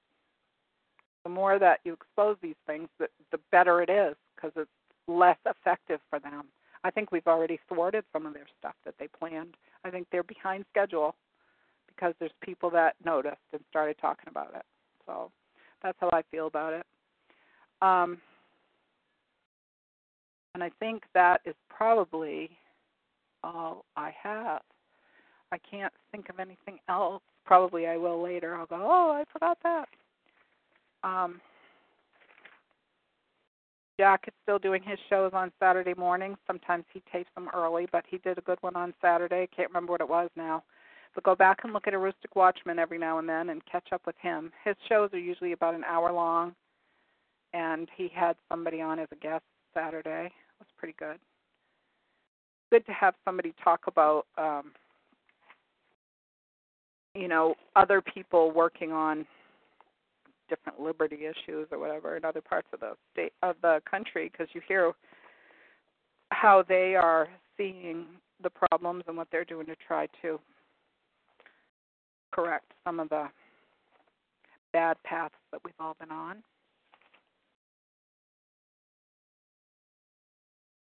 Yeah, I don't think I have anything else. But Desertpete, are you going to call in tonight and catch us up with the West Coast news?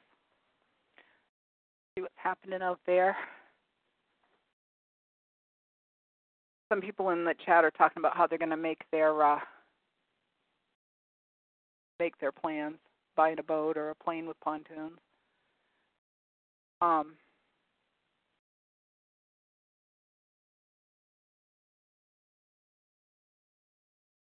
We have people that don't want to talk about certain things, but they're all about other things, and I just don't get it. I've seen people come right out and say they don't want to talk about political stuff, and then they do. So it's only they don't want to talk about it if it doesn't agree with them. Otherwise, they're all great to talk about it. So I have relatives down in Texas, guest 6. It's where my brother's family ended up. So I don't know any of them except through Facebook. I get to see them there and interact a little bit. But I'm going to get to Texas. I will get down there. You wait. Okay, cool.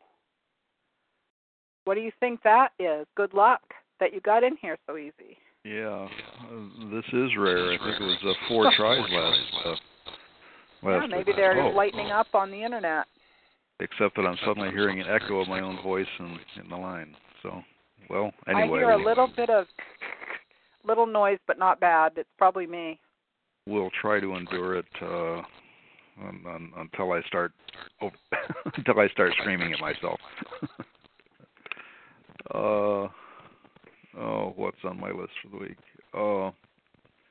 Yeah, I put a joke in the chat earlier that I think the Pope sat down with Satan and decided that the tribulation would be confined to only one geographic area, Trona, California. So the rest of the world. They're saying in the chat, Desertpete, they're saying that you're echoing or something. So do you have your speakers on by any chance?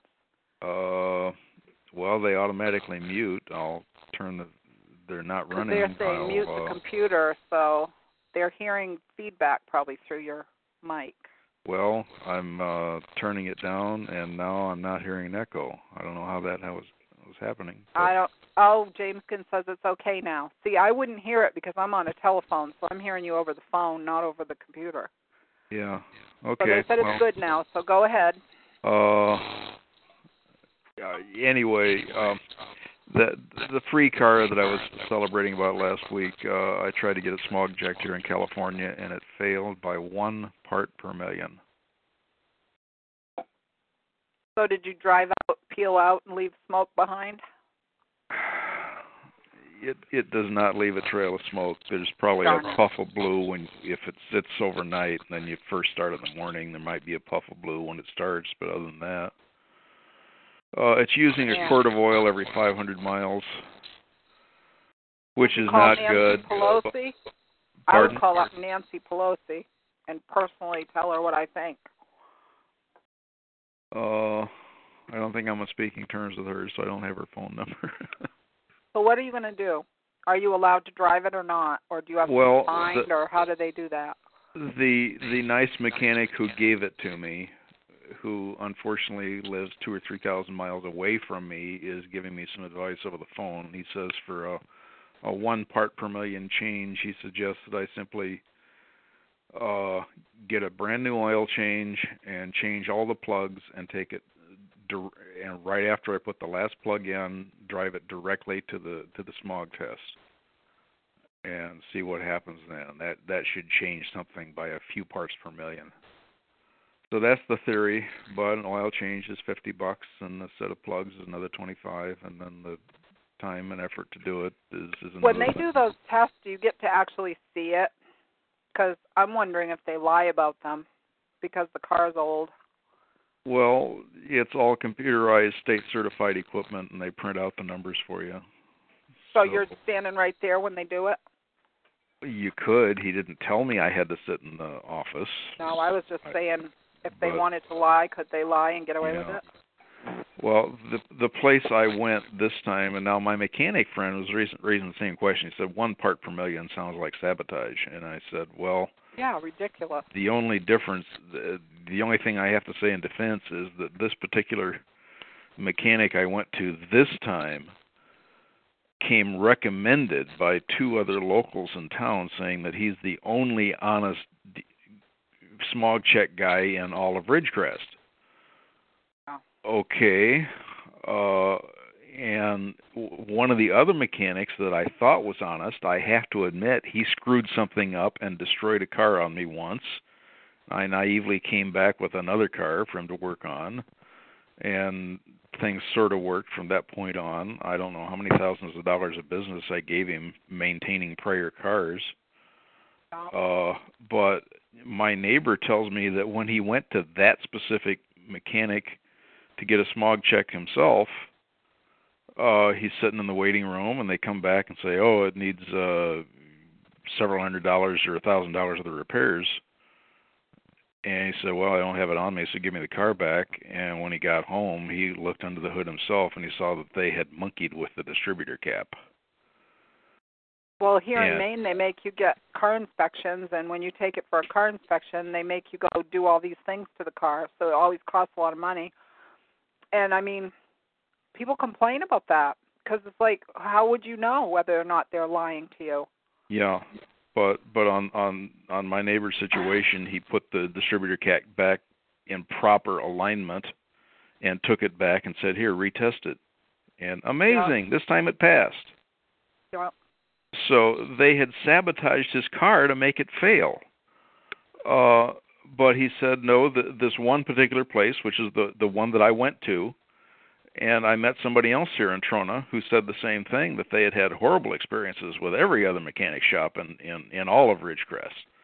So I'm going to broad brush the whole town there, even the dealers. Shucks, I took a Ford into a Ford dealer. I mean, that's certified by the manufacturer, right? Yeah, driving it home, the thing sure rode kind of stiff. The tire pressure was overinflated to 55 on each tire. It was supposed to be 32. They didn't even use calibrated tire pressure gauges. And that's a Ford dealer. So anyway, I'm dealing with a town full of morons there. Morons or thieves, one or the other. And I finally found one mechanic recommended by more than one person here in my hometown as being the only honest one there. So I go there, and it fails by 1 part per million. So I've checked with a mechanic over in another recommended mechanic over in Nevada, and I found out the Nevada standards are 100 parts per million higher, which means if I want to make it a Nevada car and just register it with my business over there, I could get it certified immediately. It's just a matter of driving across state line and doing it there. But now I'm that would be cheaper. Yes and no. My business is literally within the city limits of Las Vegas, meaning it would then be considered by the insurance companies as a big city car. Oh. But out here in the desert... See, they're going to get you no matter what. Yeah, well, out here in the desert, the insurance companies realize yeah, you may have a bunch of crazy drunks in your town, but they never run into each other like they do down in the city. So the insurance out here in the middle of the desert is minuscule compared to, good grief, I was talking to a friend of mine down in Los Angeles, San Fernando Valley. He's paying 5 times what we are, what we did when we had running vehicles for his insurance. So it's insane, insurance and car insurance in Los Angeles, and I don't know if Vegas is any better than Los Angeles. I'm afraid it might be just as bad. So that's the other factor I'm trying to weigh out, is which is going to cost me the most in the long run. I've got another 2 or 3 weeks to think it over. I can have an out-of-state vehicle parked in my driveway for at least a month here without it becoming an issue. So right now I'm driving the only Alaska car in the Mojave Desert. That must be funny. I hope you got a picture of that. Yeah, I snapped a few pictures, and on that trip I took last week when I just got the car and had to handle that emergency trip I mentioned down in L.A. Yeah. Coming back that night, I get out into the desert portion where there's just like nobody on the road. Somebody came up behind me and tailgated me at 70 miles an hour for about 10 miles. Huh.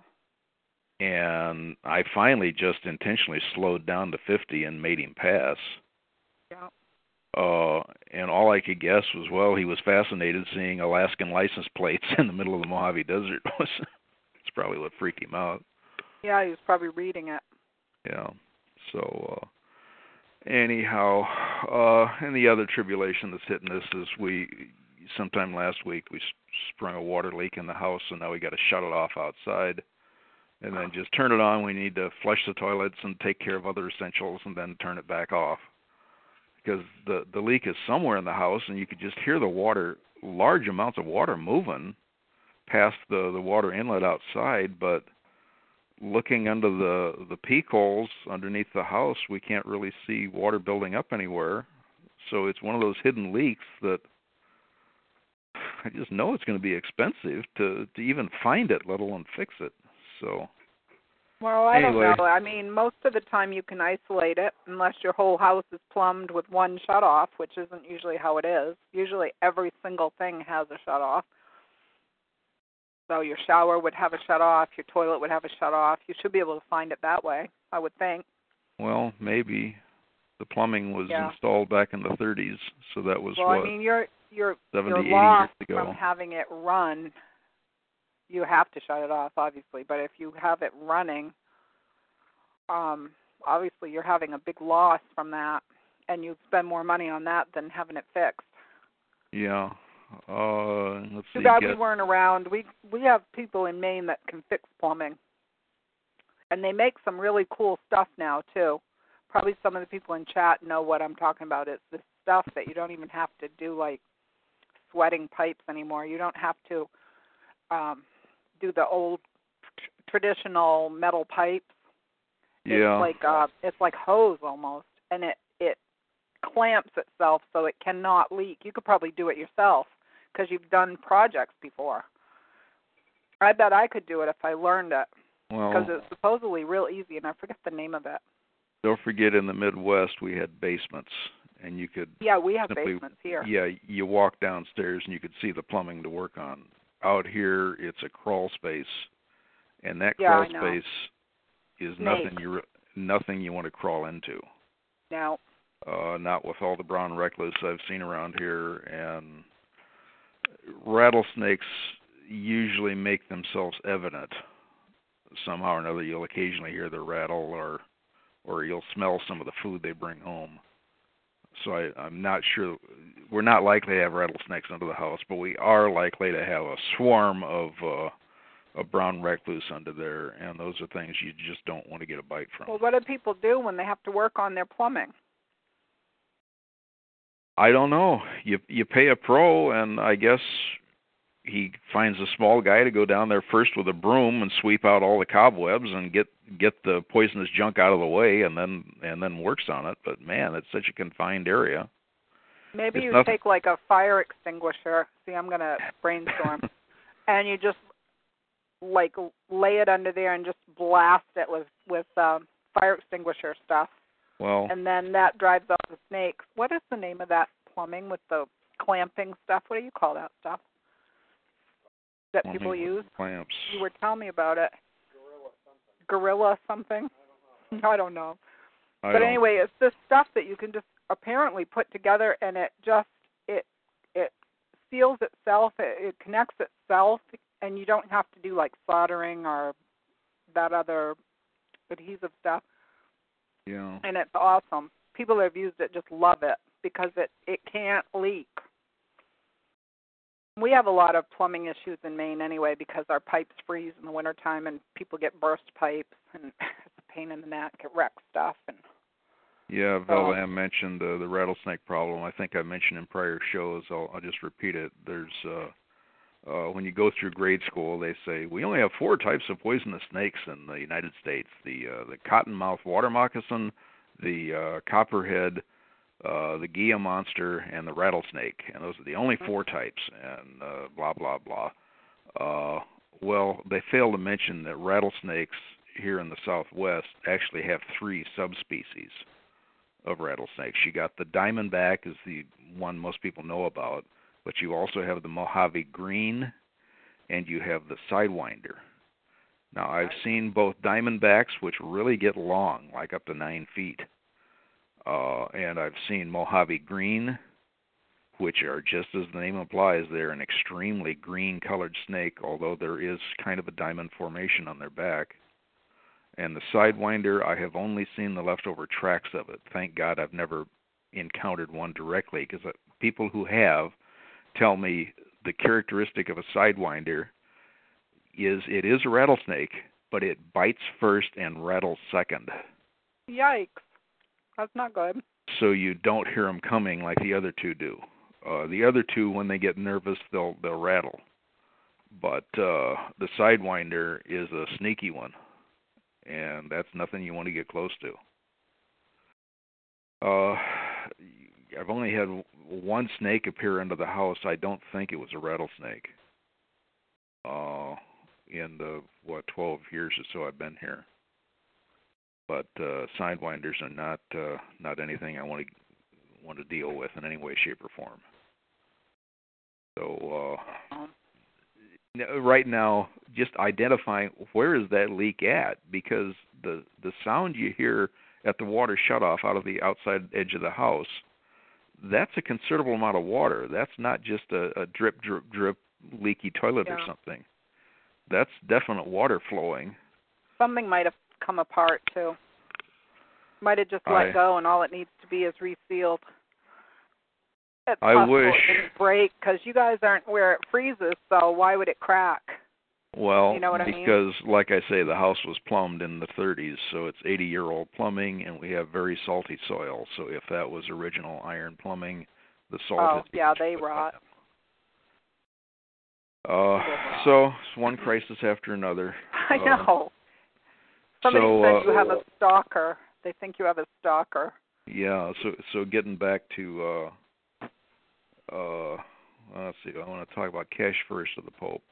Cash is short. His live stream account has been down now for a week, and his website is not saying anything. I got onto the forum and posted a question on there, and nobody has responded. Neither Cash nor anybody on his management crew has replied to my question of why is the live stream account down.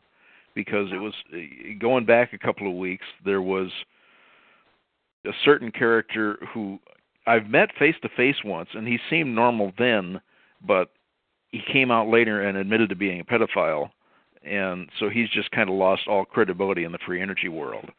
And Cash elaborated on it because that guy was reporting pretty heavily on Cash on his website, and Cash came out with really a 45-minute tirade on how he never wants to be affiliated with that person in any way, shape, or form, and to stop reporting on him because he doesn't believe anything that he says about him. Anyway, well, that person took it as slander and complained to Livestream, and Livestream shut off Cash's entire Livestream web page account. which was uncalled for. So the result the next week is Kesh went back to that one video that had the 45-minute tirade on it, and it snipped the tirade off and reposted the technical part of it, and the live stream account came back to life. So I was enjoying kind of catching up on a lot of the archive things, and then suddenly last Friday it disappeared again. And it's been down now for, well, tomorrow would be a week. Do you think that that person was sent in as a plant, or do you think that was a legitimate? I don't know. There's an awful lot of that kind of stuff where people suddenly realize that someone's not who they appear to be. I tell you, that person has me completely perplexed. I used to have some respect for him. Like I said, I've met him face-to-face once. He didn't seem any weirder than Desertpete when I met him face-to-face. And, I mean, we all have our own idiosyncrasies and things, but when he published his own admission of pedophilia and he tried to broad brush it as, oh, this is a sex-crazed society. Well, yeah, it is. Human beings have been wanting to procreate since Adam and Eve. So if you want to blame it on that, that's one thing. But generally speaking, sane adults don't have any cravings for little kids. So let's get our priorities organized here. So I don't know what to say about the guy. I just kind of want to brush my hands of it and move on. Pete, you have few too many what? Odd friends, I guess.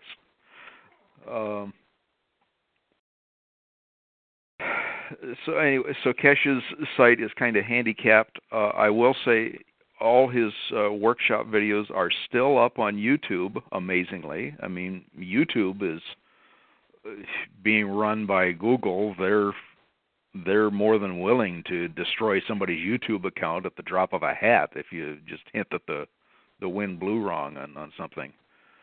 So I'm amazed. It's too late for them to get rid of everybody at this point because now it's too big. So it would be noticeable if they started shutting off everyone's account. Yeah. They got to leave some things up. So if anyone is interested in what Kesh has tried to preach or teach, whatever term you want to use, all his past workshop videos are still up on YouTube, and there's many hours worth waiting for you, and occasionally some good things are there. And I still feel his technology has some viability to it. I still cannot endorse anything because I haven't had the time or materials to even try making some of his experiments he talks about. Yeah. I will just go back to that 3-letter agency individual that I was initially going to get in touch with Field to help on Able Danger research, but then I realized, no, those are two different spectrums of the world, and I don't think they need to meet each other. There's some people that seem to have disappeared from Able Danger. It's like I don't know what happened that I missed out on why they left, but there were people that used to come all the time that aren't there anymore. Is Taco Man still there? He hasn't been around, I don't think. I haven't seen his postings for a while. You're right, quite a few. I mean, the only reason I disappear is I keep saying that he comes on in the middle of the day. I'm trying to go out and earn some money somewhere. I can't. Yeah. I just cannot tune in right in the middle of a work day 3 times a week. I'm in and out usually too. When I'm there, I try to stay away, but I can't because I like to play, and it's like people that actually get it. So, but you and I are working adults still. We're not we're kicking back on an airline pilot's pension or whatever David is living on. I worry about David. He's really, to me, he's stressed for all the work he does. It's too bad he's not just writing it. People could read it. He could write an essay and they could just read it. Because he tries to put it across and people aren't getting it. If he hasn't written it down, he sure needs to. I mean, all those shows, he has a lot of stuff there, but I connect dots, and I don't think he ever notices anything I write, but I connect dots from what he says. Sometimes it's like, holy cow, I'll come right across the room because I'll hear something. And I'll put something in and no one pays any attention. They don't even see it. There's this new name popping up on the scene. I hadn't heard of her before. Rebecca Roth, I think it is. Oh, I don't know. I haven't heard it. She did a 1 or 2 hour interview on Rents, and I thought, oh, she came to several conclusions identical to Able Danger. Maybe she was listening to Able Danger. So anyway, I passed it on to Field, and Field's reply was that several Able Danger agents had recommended her to him, but that she continues to avoid him for some unknown reason, and that Field went on to say a few other flight attendants have given bad reports to Field about Rebecca Roth herself. So whether she's on an ego trip, I don't know. I just know that a few of her summer results landed in like the changing of the planes and the destruction of the originals. That was similar to Able Danger, but rather than where Able Danger comes up to summarizing it with one word, Serco, she comes up with summarizing it on one word, Dick Cheney, and blames it on Halliburton rather than Serco. Well, that's a left turn in midstream there. Well, I'll definitely go and look that up. I see Jeff Rentz and Rebecca Roth, 9/11 Methodical Deception, 2 days ago, uploaded by Jeff Rentz on YouTube. Yeah. So that's pretty recent. Yes, I think that was the show I heard when he did it live. So, yeah, that's worth listening to because she brings up a few other points I've never heard Able Danger hit. She somehow or another saw the FBI report and managed to see who was supposedly seated in which seat on each airplane. Yeah. And so she's claiming that one of the people sitting on a specific seat was a known Mossad assassin, and that the whole plane takeover was a Mossad event. Well, that would trace back to London City Control, so that would fit the Able Danger scenario.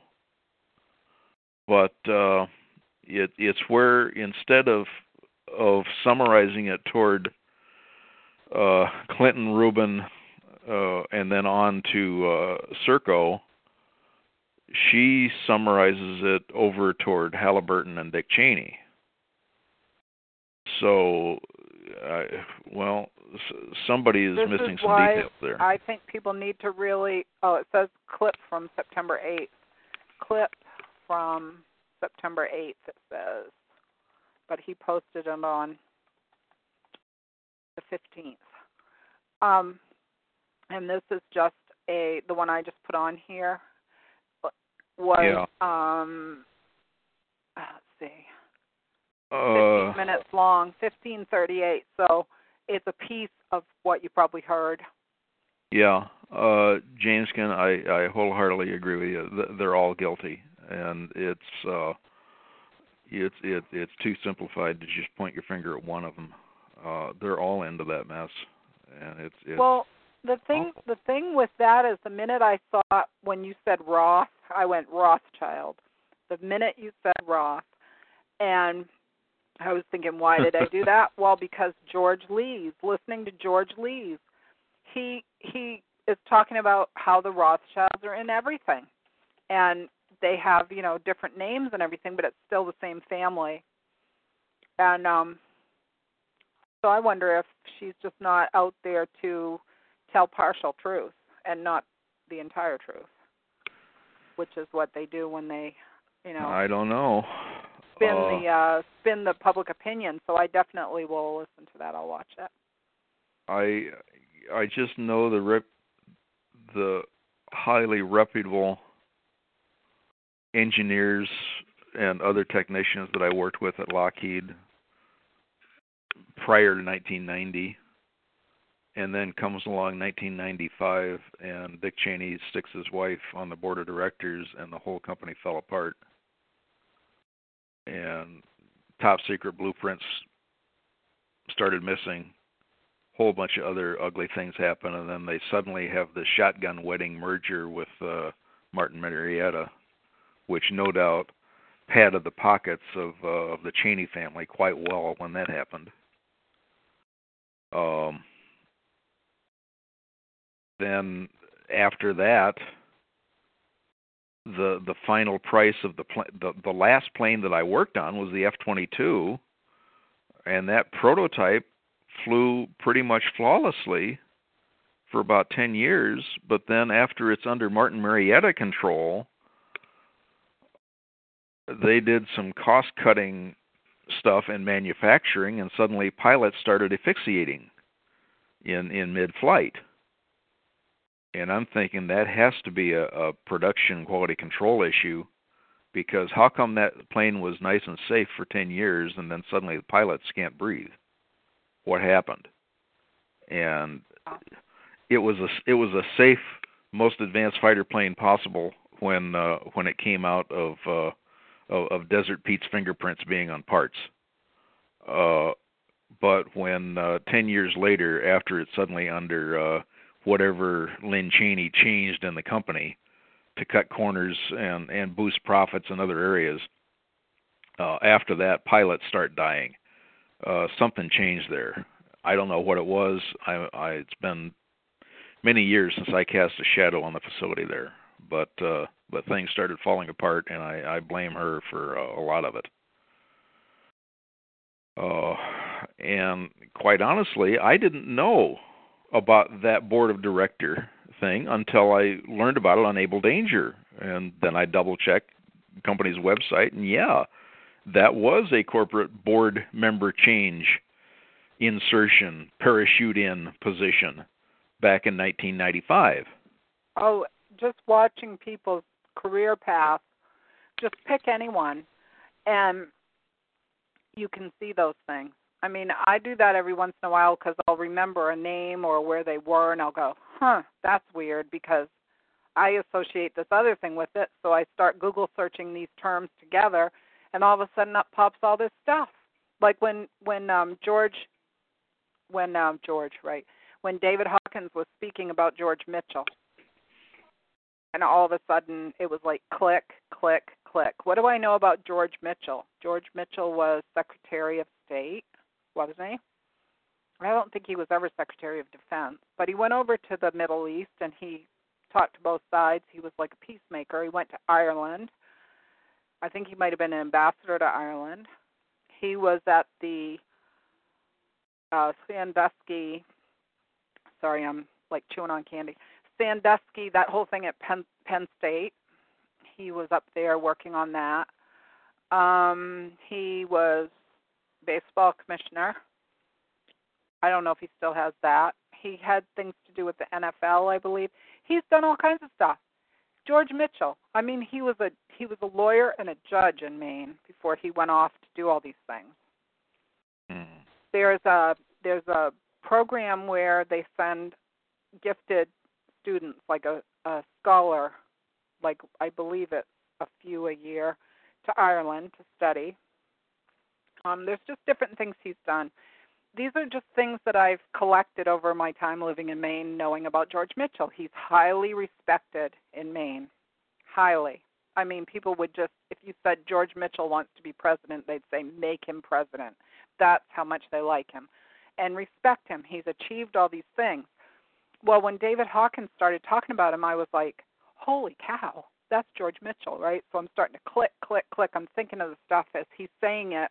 Like, what else relates to this? What else relates to this? We've got Barclay's guy there, whatever his name was, related to Colby College. There's a building at Colby College called the Diamond Building. There's been controversy with them bringing people over to Maine to speak to, like, the graduation of that college, and one of them was Tony Blair. People went down there and protested and said, why would you bring a war criminal to speak at commencement? You know, that kind of thing. That was a few years ago. I think I talked about it on here. George Mitchell is related to the former governor, Baldacci. I talked about that the night I was talking about supposed royal families of Maine, because they just mentioned that Mitchell and Baldacci were related.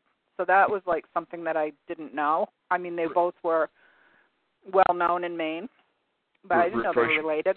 I think they're cousins. Refresh my memory. Which presidential administration was he in? Involved with? Several, I believe. But I'm thinking back to probably Carter. Because I sure remember hearing his name a lot. Would have come to the national stage. Oh, he's prominent. I mean, if you looked him up, like on, let's see, like just go get the wiki, because it just blew my mind. I was sitting there and I was like, trying, like, David, oh my God, George Mitchell, right? And I had a relative who went to Ireland for one of their years of school because of that scholarship. That's how come I knew about it, because otherwise it would have gone in one ear and out the other. Oh, that's nice. He pays for a scholarship, right? But I actually had a relative who went with one of these Mitchell scholars, they call them. So, let's see, Wikipedia. And when I found out he was related to the former governor, I was just stunned, because I don't think it was ever really mentioned much. And his one side of his family is Lebanese. Okay. Well. So George J. Mitchell on the Wikipedia, let's see, born August 20th, 1933, is an American lawyer, businessman, and politician.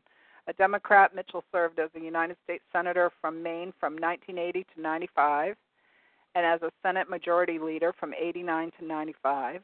So he was the Senate Majority Leader. You would have heard of him then.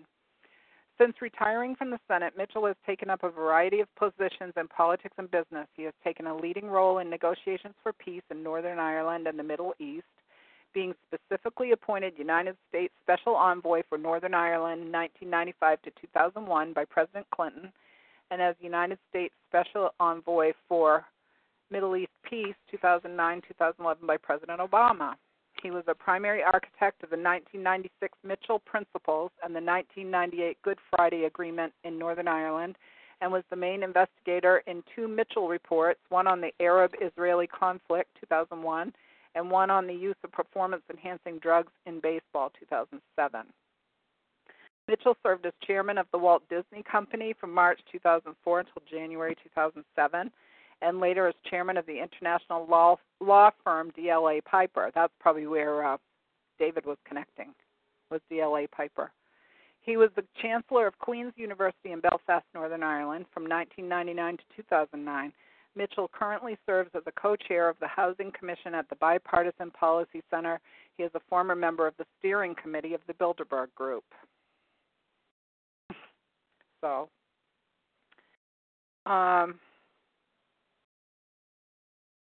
Special Envoy for Middle East Peace. There's a whole bunch of stuff down the right-hand side that tells about his things he's done. Alma mater, Bowdoin College, which is in Maine, and Georgetown University.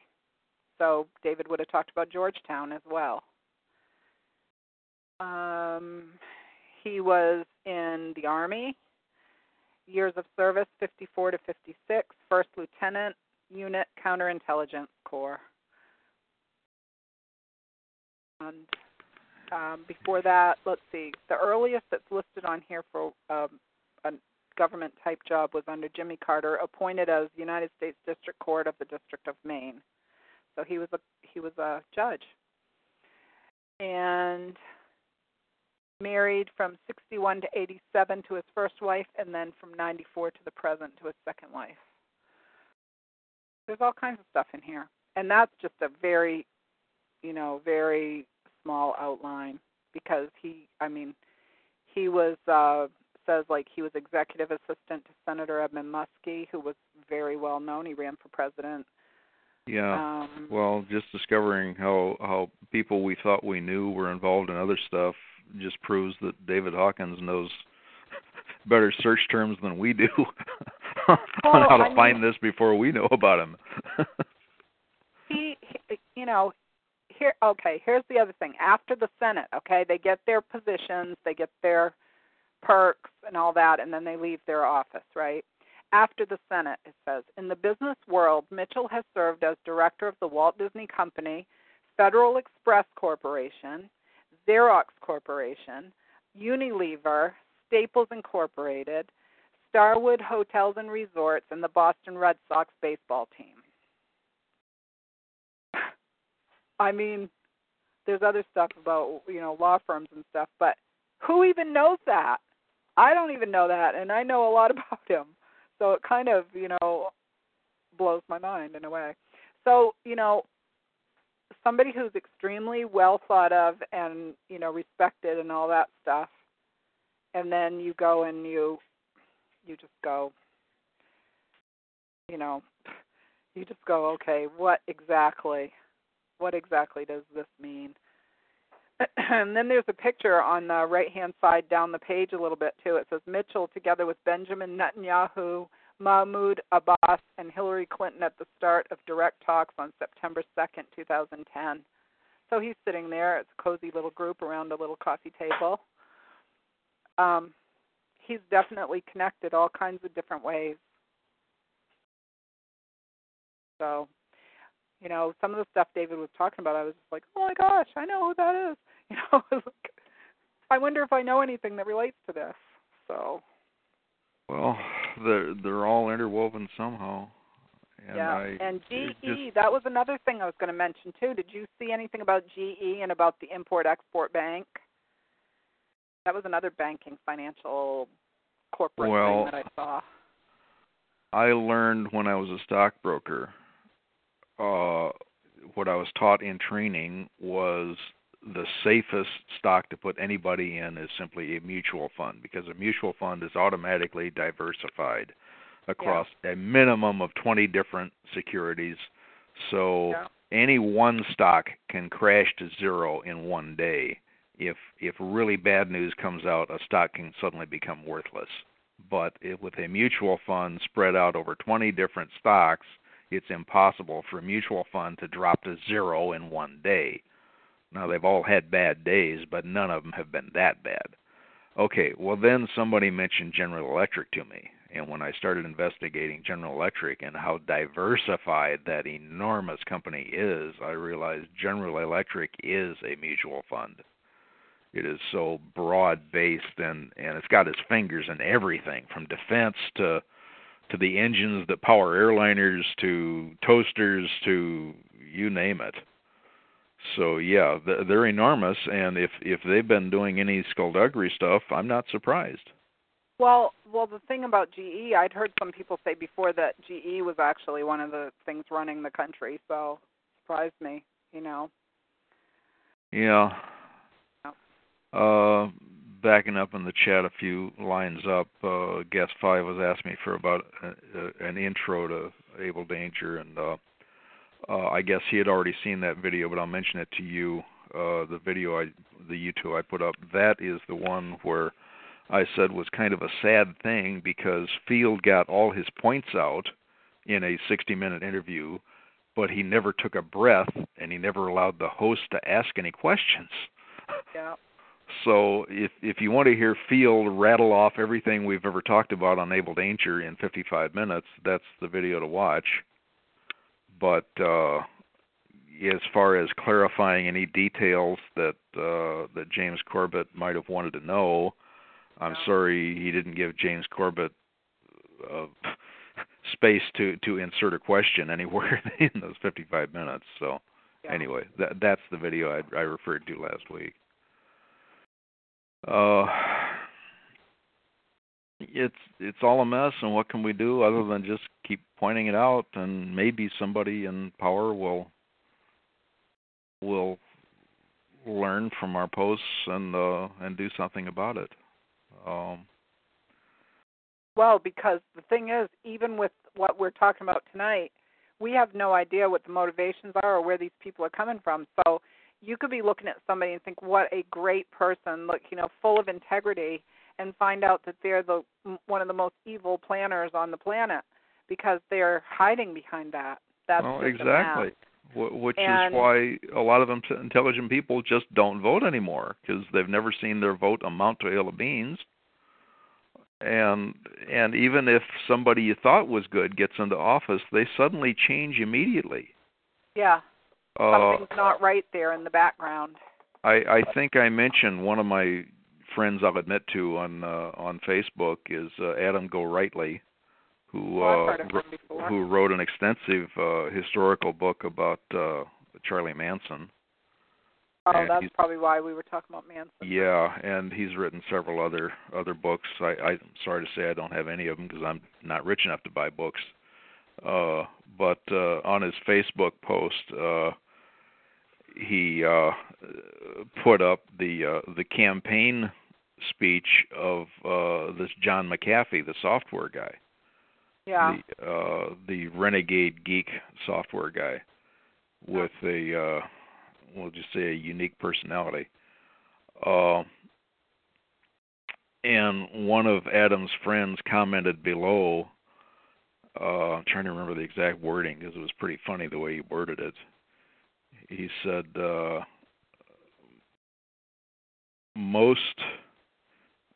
trying to think of the wording. Most filthy rich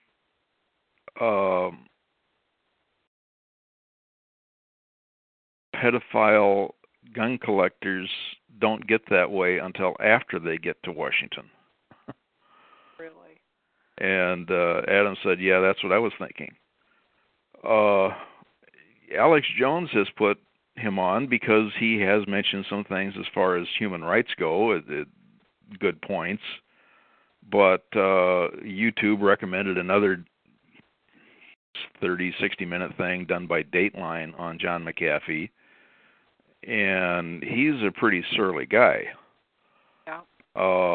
They started interviewing several of his past girlfriends down in Belize that were like 16 when he was, we'll just say, intimately involved with them. And, well, this is kind of what Talmud-driven media has taught the American male, that's how you should live, is make a lot of money, blow it on drugs and young women. Well, there's a few other things in life that are worthwhile besides that. And McAfee just kind of got real rich when he sold a software company, and he went to Belize and did all that nasty stuff. Has he matured? Think that's success. That's the thing. Well, that's it. Success. Yeah, we know people that think that's fine. You're right. Well, that's what's taught in all sitcoms on regular television. They don't know what's wrong with you that you can't see it. Yeah. Well, what's wrong with starting a family with one spouse? What's wrong with getting a nice house for your family? What's wrong with, as your kids get older, getting them nice, safe cars to drive as they turn 16 and get their licenses? What's wrong with that type of success? What's wrong with having a family private airplane to go on vacations? That's the kind of success that appeals to me. If wealth were to ever hit me, that's what I'd be spending my money on. What's wrong with taking a good portion of your wealth and helping other people to get on their feet and get their own prospering business, such as investing in somebody else's business, which is drastically lacking in this country. And I mentioned it before, Luke chapter 6, verses 34 and 35. Jesus Christ himself gives us the investment plan of how the planet economy is supposed to work. It's on investments. It's living off the fruit of seeds that yield abundantly. Yeah, it's that's not right, because you never run out. You never run out. There's no lack.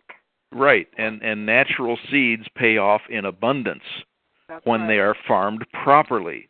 But when they're treated like a banker and whipping the daylights out of its slave and demanding interest from day one, no, that's a wrong economy. Yeah. So I would just like to see wealth applied properly. Would be great, and we'd certainly see a change here on the planet if that were to happen. But yeah, what are we taught on sitcom television is go blow it on drugs and young women, and as soon as your young concubine starts showing wrinkles, you dump her for another one. I'm sorry, that's not humanity in my terms. So that's the lifestyle of a drug-crazed pedophile, and I'm sorry to say that's what John McAfee lived like down in Belize there for a while. Has he matured enough that he might actually be a good cabinet member over something today? I don't know. I have a hard time believing in overnight repentances of people who suddenly get religion and claim that, oh, I'm cured of that, and so you can trust me now. Well, overnight I don't believe. I do believe in the doctrine of repentance. Some people can change and have, but is it going to be overnight? No, you better see some proof in it. So whether I would trust John McAfee with anything, I don't know at this point. He does bring up some good issues that need to be dealt with, and he's, of course, been a computer expert, so he might have some wisdom to share on making our personal data files a little safer than they are. I don't know, but that was just a funny observation from Adam Gorightly's friends, was that usually people don't get that way until after they get elected, and that says a lot about for society and somewhat conservative people like Alex Jones or even Desertpete to even consider somebody like that for a political position. But jumping back to that debate, and I think I put in the chat room, I know people who live in Simi Valley who wouldn't drive down the street to go to the debates last night. To go to what? To go to the presidential debate last night over at the Reagan Oh, that Museum. could have driven there, you mean? Yeah. It could have driven or walked over to the Reagan library for the debates. But everybody knows a big media event like that, even if you live across the street, you really don't want to walk into that crowd. No. So, but from what the few reports I've read, Carly Fiona made a few intelligent remarks, just lambasting Planned Parenthood for the piece of trash that it is. And Trump got in some digs against the pharmaceutical companies and how dangerous vaccines are. So that was surprising to hear. Yeah, I didn't see it, and I purposely avoided any comments about it because it made me so mad that it wasn't on regular television that everyone could see it. So I was like, fine, then if that's the way they want it, then I'm not going to pay attention to what they have to say about it because it's second and third hand. It's not me seeing it. Yeah, it's someone else telling me about it. I'm not going to do that. Granted, people with jobs usually have cable TV and have CNN, but there's 90 million of us. Maine, you can't even get television on anything but over the air. It's the only TV they can get because there is no cable, there is no satellite where they live. That we have people in Maine that can't see television. So really, yeah, because we have a small population, so they're not going to run cable down some road where there's one house down at the bottom. Well, not even satellite? Well, if you have satellites, you need flat ground. It doesn't go through hills and stuff. You have to have something to put it on. You got that's true. The installer's got to find an open spot of the sky that's not blocked by trees. Yeah, we have places that are very difficult. It was something that people talked about during the ice storm that we had, that there were people out of touch because they didn't have anything like that where they lived. And then when they did the digital television, that was a fiasco too because they couldn't get it. A lot of people can't get television. They don't have television. So it either needs to be streaming somewhere where they can get it online through their phone or something, or they have to, pay for everyone to have cable for the basic channels or something. I don't know. There's people that never saw that. They're only going to hear what someone tells them on the media about, who won. Like, oh, I heard Carly Fiorina did really well because there were people talking about it. But it made me mad that I couldn't see it myself. So I just was like, fine. They can have their little club, the people that pay for their television, and the rest of the people are out in the cold again. Something important that they want to pay attention to, and they can't. So I went over to C-SPAN, and I said, well, they used to have free stuff that was, live, but now they charge over there. You have to be a member or something to get C-SPAN really? now. I believe so. Well, then the media is only catering to the elite then, the elite that have jobs and cash flow. Well, I don't know about elite, but they're catering to people that pay for television. They're not they're not worried about people that don't have television paid for. I see Guest 5 called it Talmud Vision, and that's Talmud pretty Vision, true. Yeah. Well, you're right. Those of us who can't afford even an internet connection or whatever, and I'm getting close to that. Well, they want the masses, but then they don't make sure the masses can get it. It doesn't make any sense to me. If you want the masses to get your message, then you have to make sure they see it. How are they going to see it if they don't have television? CNN, I heard about CNN. CNN did a terrible job. CNN this and that. And I'm like, CNN is pay television. Where was it otherwise? It should have been somewhere where people could watch it on one of the networks or all the networks. Back in the old days, it would have been on everything. But I'm not going that far. There was a funny video clip I saw on Facebook, and Facebook links don't always work if you try to copy them to other people. You have to be logged into your Facebook account to watch them, whatever. But it made a remark of this was funny. It was a response to news that Rupert Murdoch had just purchased National Geographic. Oh, yeah. And it said, here is a typical wildlife response. And it was some crazy lizard just freaking out, and they had pasted in a long row of profanities in a row of a lizard just going insane, learning that Rupert Murdoch had just purchased National Geographic. So that was kind of funny. But I don't think that'll be quite the same as the National Geographic we all knew.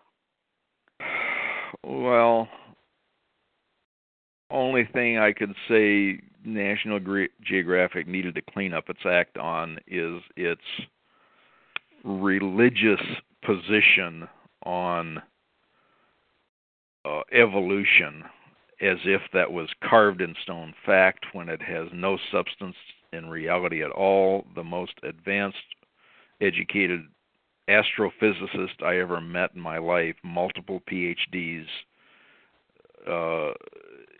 he wouldn't commit to a specific religion, but he said the universe has too much organized design to it for it to ever have been an accident. When I hear people talk about it, I just go, my gosh, it would have to be changing right in front of your eyes to have occurred as fast as they said. Yeah, you'd have to be seeing it, and you're not seeing it. So to prove it. Yeah, for National Geographics to be so ardently atheist right from square one just shows that they have their own religious agenda themselves. And, well, as I mentioned last week, they have their own Messiah complex. Oh, question everything. Well, that means you know the answer to everything, right, if you want to question everything? Anyway, broad brush the arrogance. But other than that, National Geographic has had some of the best photography in history. Oh my gosh, I used to have just piles of National Geographics at school because people would bring them in. They couldn't bear to get rid of them, so they'd bring them in, and I'd tell them, I appreciate these. If there's nowhere else you can donate them, I'll fill in my, collection, and the rest I'm going to let the kids cut. And they just look at me like, oh, cut them. Well, the thing is, they were so plentiful. I mean, you don't need 5 copies of 1975, whatever. So it was just like so hard, but the kids loved it because when they could cut them, they could take them for their reports and put actual pictures in their reports and stuff. They loved that. So they used to cut up some of them, and we had a complete set of National Geographic, pretty complete, like way back, and they used them a lot for research, especially on back country. in the 50s, 60s, and early 70s, that was just a pleasurable benefit of life. Was, what did it cost you? $5 a year, got you a subscription to National Geographics and fantastic photography from all over the world? Yeah, I think it was fairly inexpensive. Yeah, so of course it's stacked up in people's homes, and you eventually run out of room, and not everybody has a big library of their own. So I can understand why they got so abundant, but you have to admit they found the best nature photographers in the world for that stuff. They're beautiful. And that was one of the magazines out there that really inspired me to become a professional photographer in one of my first early careers. Was they had books for children too. They had a lot of nice reference type books too that we used to buy, and maps and stuff like that for the library. Yeah. So will Rupert Murdoch insert some kind of a Zionist agenda to it? Who knows? He's had a reputation for kind of altering everything he buys, but we'll see what happens. Let's see, I was going to comment something on the Pope, and, outside of the joke that I added, somebody sent me a long list of stuff that's going on in the background, and they presented a kind of a solid case from their perspective that the Pope may be declaring control of the whole planet as of next Thursday or Wednesday, whatever day he announces there, and that some certain military action might be taking place immediately after that. Yeah. Now, I have to raise the question, though, based on what I first mentioned here on OODA last week, in that I just recently met a businessman who was born in Spain. He's presently an American citizen, but he's done extensive business in Europe and South America. And he tells me the reason the Swiss Guard is stationed around the Vatican is not to keep the public out, it's to keep the Pope in. Yeah. And that he is on a short leash from Swiss banks. So that's from somebody who's done a lot of business over there and kind of knows of what he speaks. So if the Pope says anything earth-shaking, he's speaking for the banks when he comes over here. He doesn't seem to control much of anything. Now, something that crossed my mind, jumping back to my own Protestant evangelical upbringing, is I remembered a passage my dad referenced quite often, as he worded it, and I see he misspelled one word, wounded unto death, applied to the Antichrist. I double-checked King James Version, and it says wounded to death, and it's in Revelation 13, I think it is. But when you read the actual verse, it really gets weird. And we all know Revelation borders on an LSD trip at times. Because it says wounded in one of his two heads. And it's implying that the beast will have two heads. Now, YouTube as it is, I guess there is a living human being out there with two heads and two hearts, but she's a lady and about 20-some years old. The only person I know that survived such a situation to have one body but two heads. Do you think it might just be symbolic, though? That's the next issue. The trouble is, as soon as you start getting allegorical about anything, you have to wonder, well, where does it stop? Now, should I get allegorical about everything, or just in one point? That's where you get into hermeneutics and the fine lines of biblical scholarship. That, when Christ used the term, get the log out of your own eye, he was obviously being allegorical, because a log would crush your skull. So he was exaggerating, understandably, to get his point out there. But there's so many other areas in Scripture that he's quite literal, and you better take him literal, or you miss the whole purpose of Christianity. Doing unto others as you want them to do unto you. You better take that literal. But when it comes to... now I look at... We've got two other facts here out of Catholic history that we got to face up to here. I don't think this has ever happened. I only learned in the last 5-10 years that there is a black pope and a white pope, and that's not the race, that is just the category they're put under. The black pope heads the Jesuits and the Knights of Malta, I think it is, being kind of the military arm of the Vatican. And the white pope is the pope that everybody sees on television. Up until just a few years ago, it was Ratzinger was the white pope, and Kolvenbeck was the black pope, heading up the Jesuits. But for whatever reason, both of those two guys resigned, and they're still alive. Yeah, I talked about some of this stuff last week, because it was saying that the Catholic Church actually changed in 2013 when Francis came in, and that it went to this universal, whatever, ecclesiast or something like that. Yeah. And that Francis was Jesuit, and he's resuming the authority. The way they put it sounded like he's the supreme authority on the earth.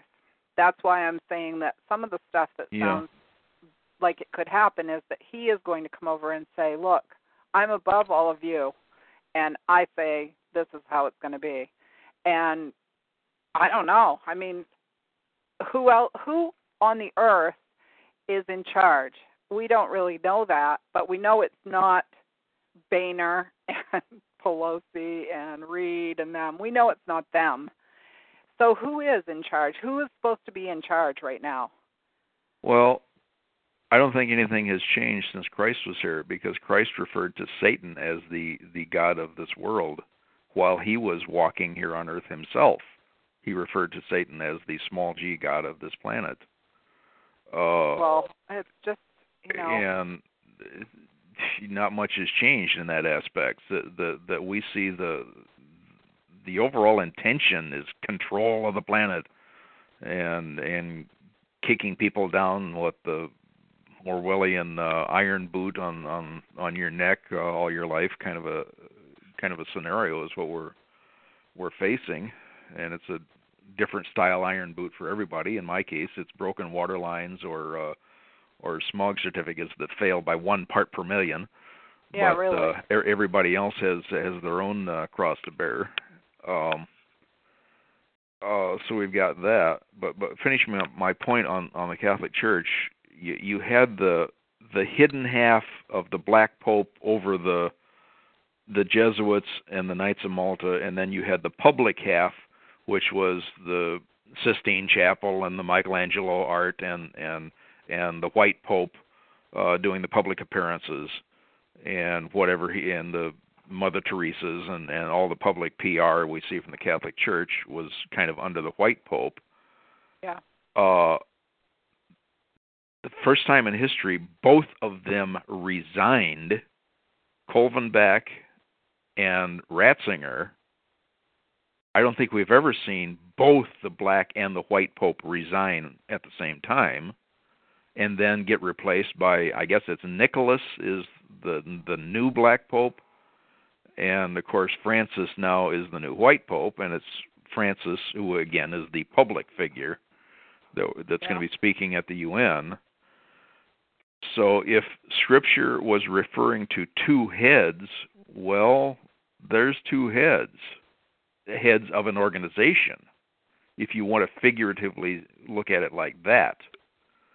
And if that's what Scripture was referring to, then one of them is going to get shot in the head. If that's the case. And I don't know. I can't figure it out, but I mean, if you already have in mind, some scenarios that you think are likely, then you just watch. Because what else can you do but that? Well, that's it. I got no control over it. If I didn't tell you, gonna do that. I have a friend of mine who was raised Baptist, but he married a Catholic, and his wife really had some connections. And she got VIP tickets to meet the Pope when he comes to Washington, D.C. And he mentioned that to me, and I said, I wouldn't touch those with a 50-foot pole. I don't want to get anywhere near that guy. But I turned around and said, boy, you got to turn around and scalp those things immediately. They're worth a fortune. Somebody out there is nuts enough to pay a fortune to go shake hands with Pope Francis. Not me. But of course, he was kind of offended at me saying that, but I'm thinking, hey, look, we both need... I'm trying to tell you my viewpoint on this is not probably the best place you want to be right now, right? Yeah. So anyway, we should know something by this time next week.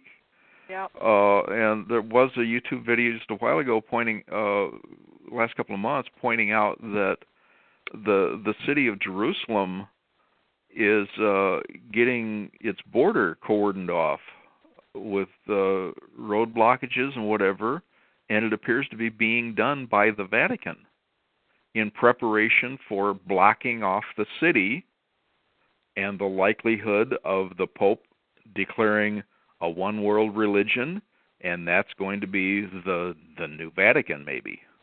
And the new one-world government. He's probably going to tell them all they can go home now. Yeah. So this may be to appease the Zionists, and we know the preaching of the Talmudic Jews are that they will recognize their Messiah when he brings peace to Jerusalem. Well, if the Pope declares a one-world religion and we're going to run it from Jerusalem, they might fall for that line. I don't know. Well, Neil Keenan's thing that he was talking about was about that the Jesuit Pope was going to assume control, and that as soon as the Jesuits got the control away from the Illuminati, then the Jesuits were the ones that were going to have to be gone after next. But, it's just like a chess game. It's like, okay, so if that's the case, then is Neil Keenan, taking a group of people down the road with him to say, well, this is okay, because we're just going to take the Jesuits down next? I mean, there aren't even enough people that even know what the heck this means, or even anything about who the people are, or the groups, or the history of it, or anything else. So how the heck can you, how can you get your head wrapped around it? You really can't. So may as well sit back and eat the popcorn, I guess.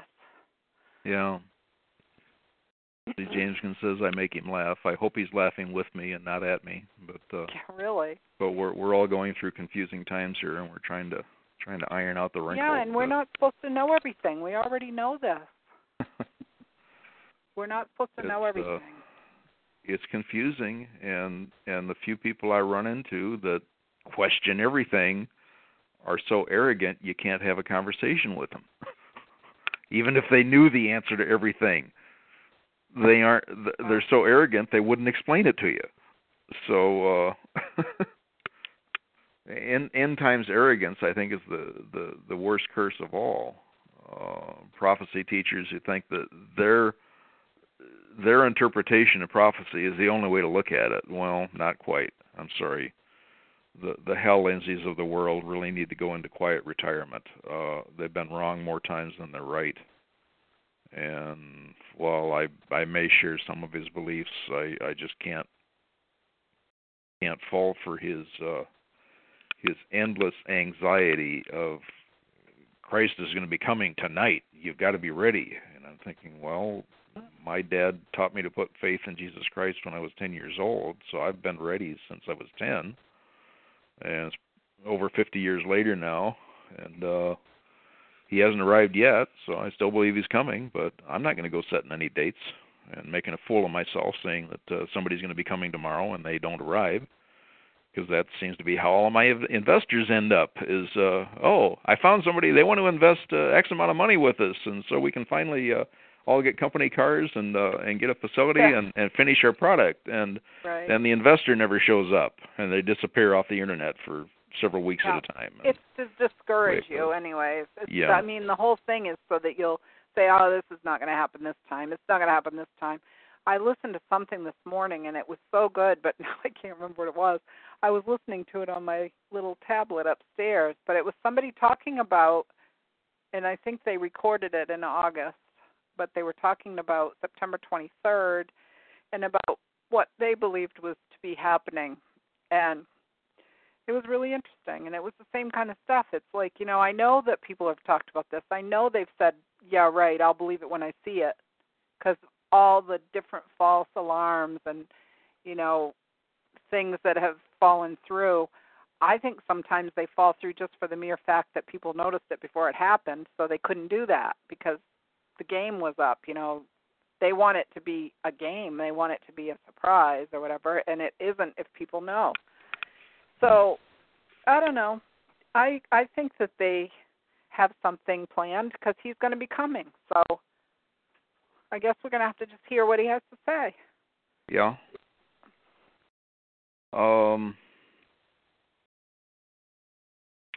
I forget if it was Craig Szymanski or Eric John Phelps, who both kind of fit the extreme version of blame the Jesuits on everything. Mm-hmm. Nevertheless, they've studied Catholic and Vatican history more than I have. They claim that pay close attention to exactly what the Pope does when he steps off the plane. Okay. If he goes forth to shake hands with whoever the political leader is of that country, that's simple diplomacy. If the first thing he does after he steps off the last step of the plane is to get on his knees and kiss the ground, he's claiming ownership of that I've country. Heard that before. Yep. Yeah. So, for what it's worth, and I guess the last time a pope visited Cuba, they kissed the ground, and well, it's a Catholic country, so you can expect that. And it's kind of a common occurrence of seeing video clips of him kissing ground frequently, but sometimes he does not. And it depends on the political climate. I mean, he wouldn't dare do that in Russia. Because I'm still learning about Orthodox Catholics, and anyone in the chat is welcome to correct me if I'm wrong on this, but Orthodox Catholicism does not recognize the Pope in Rome, as far as I understand. I mean, they're almost like Catholic Protestants. The Pope ain't going to tell them what to do at all.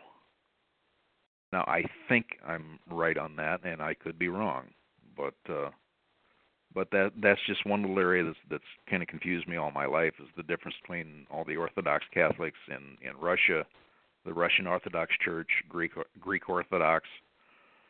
What's the difference between them and the Roman Catholic? And I think the only difference is seating the Pope in Rome is the main difference.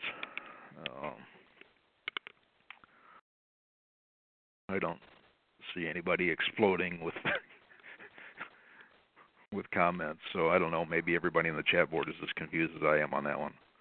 Oh, some people showed up because a minute ago it was just James Skin, Straight Shot, Guest 5, and Vel Am. That was all that was here. Okay. So now some other people showed up. Well, welcome others, and Dottie came back. Hope we're not boring you silly with as we ramble on the topics of the time here. and just admitting our confusion on a lot of matters. Yeah, there's just so much to cover, and everybody is like working on different things too, so kind of hard. Yeah.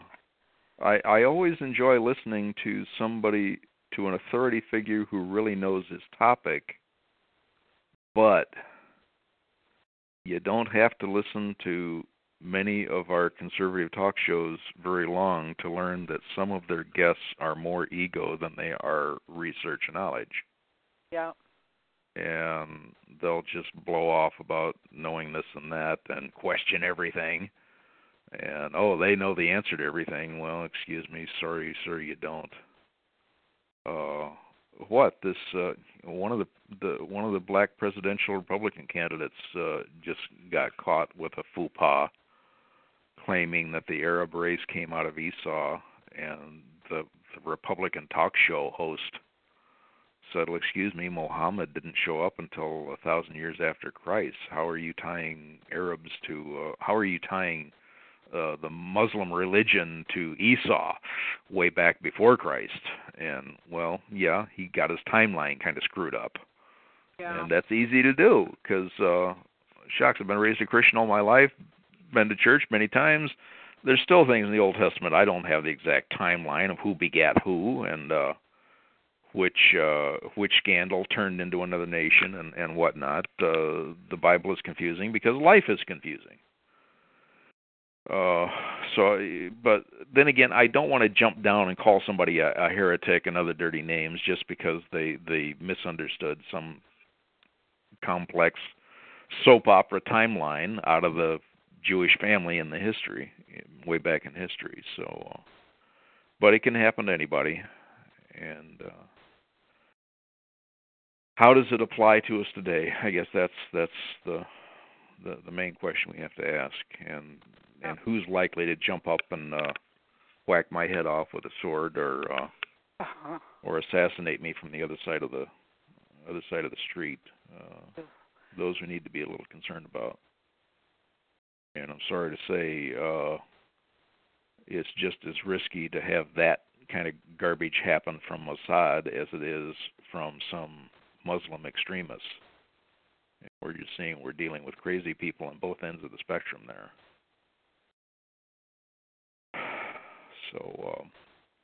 So will the Pope declare himself king of the world next week? We'll just wait and see. Well, according to the stuff I was reading, he already is.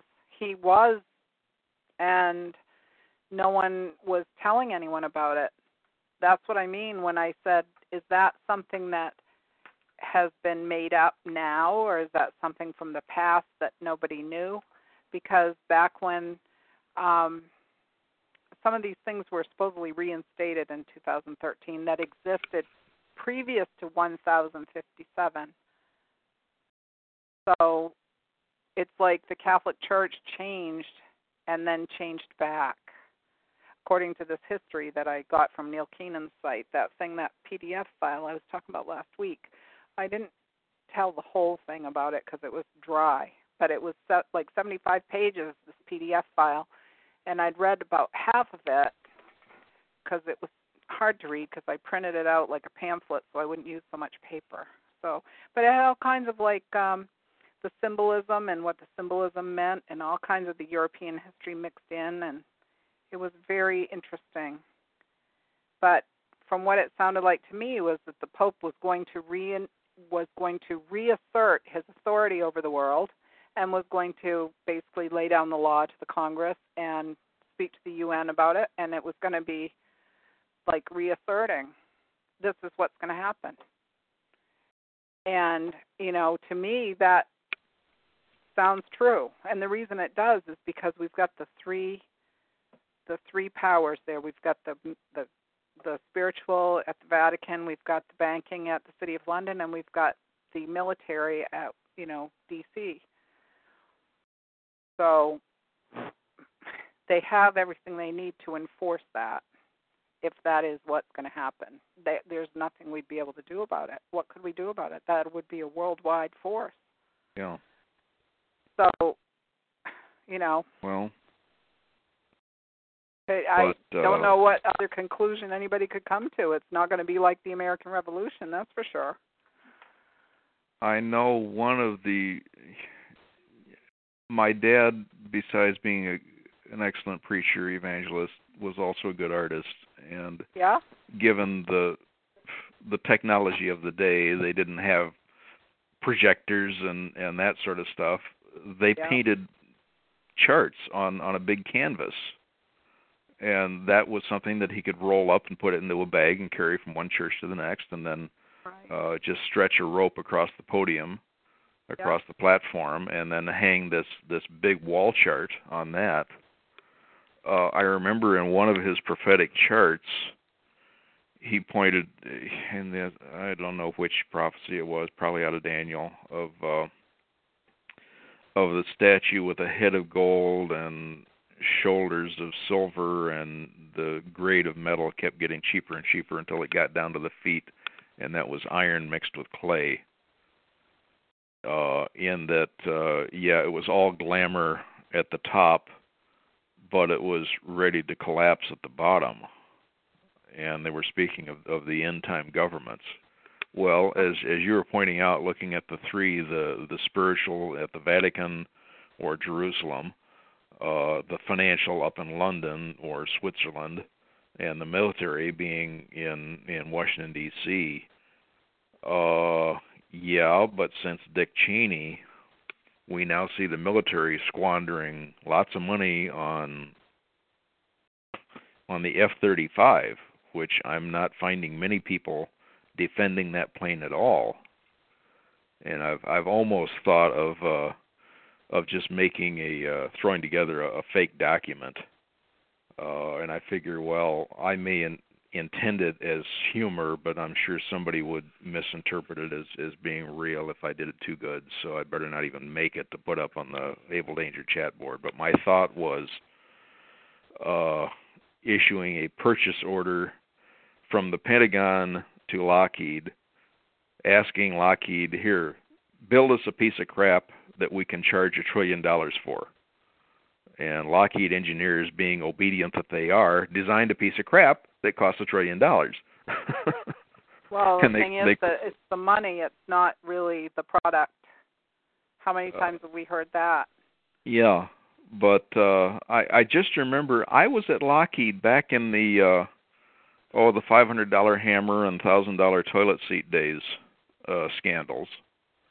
And I remember seeing the Lockheed employee weekly newspaper, or bi-weekly, whatever it was, explain why the toilet seats and the coffee makers and whatnot on a C5 cost as much as they did.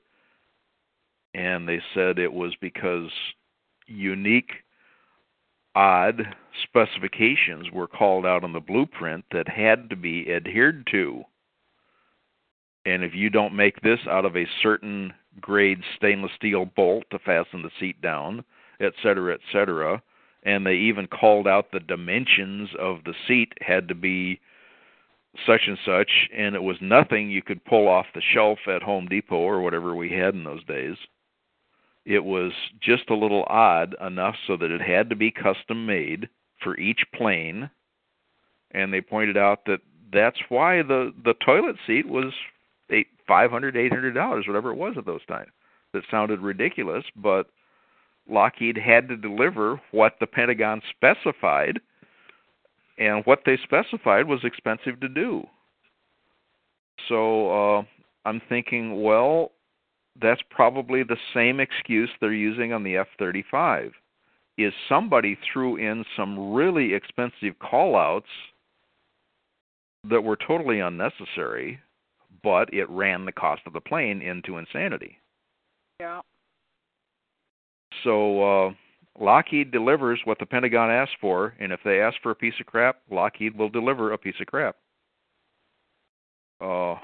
And that's the only defense I can say for a company I used to get a paycheck, and for that matter, I still get their pension check from them, as small and meager as it is. But well, that's how it is. and it's getting dark outside, and I need to draw my shades. Otherwise, I'm sitting here in a fishbowl. Yeah, it's 10:30 here, so we get like zoned out, like we're gonna fall asleep. But yeah, it's usually when my phone cuts out anyway, mid-sentence. Oh, are we coming up to the 3-hour point? Yep. Well, any minute now, it's gonna conk out. Yeah, it clicks me off. Okay. Well, that's about the end of my notes for the week, and let's hope we can all get back here next week, and I enjoy seeing a nice crowd. Yeah, me too. At least we'll be able to digest whatever we saw that day. What happened exactly. Because I believe, isn't that, he's not arriving the 24th. He will have already been here and spoken on the 24th, I believe. So. Well, someone was saying he speaks at the UN on the 23rd, so he visits. I thought he was going to the UN the 25th. Did they change it? His agenda is Cuba, then meets with Obama, then the United Nations, and then maybe he comes back then to Congress. So you're right. I'm really getting confused on what his agenda is, but it all starts on the 23rd and stretches through the rest of the week is all we know. So maybe people can tune in for an instant analysis on OODA next week and see what comments we have to put in. And it looks like Desertpete's got to do the 3-hour point refill here. So just want to thank everybody for being here tonight. And there, I'm back. Yeah, great. So I dropped off. So but tune anyway, in next yeah, week. the dates are kind of weird because I've heard different things and I've heard different scenarios of what's happening. Some people were talking about that the Pope's coming because we're going to be hit by a massive asteroid like on the 28th. So it's like, in a way, it's like saying goodbye, everyone, have a nice day. And I said, you mean like the last rites for the entire planet? And it was basically, Yeah, well. How do we know?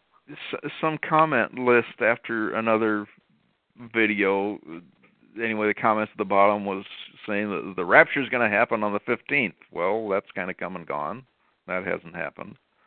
And I think I mentioned last week that Kesh pointed out that first day of autumn, you've got a thermal shift as the sun is no longer intensely shining on the northern hemisphere. It's now shining heavily on the southern hemisphere. So you have a thermal shift between the upper and lower continents there.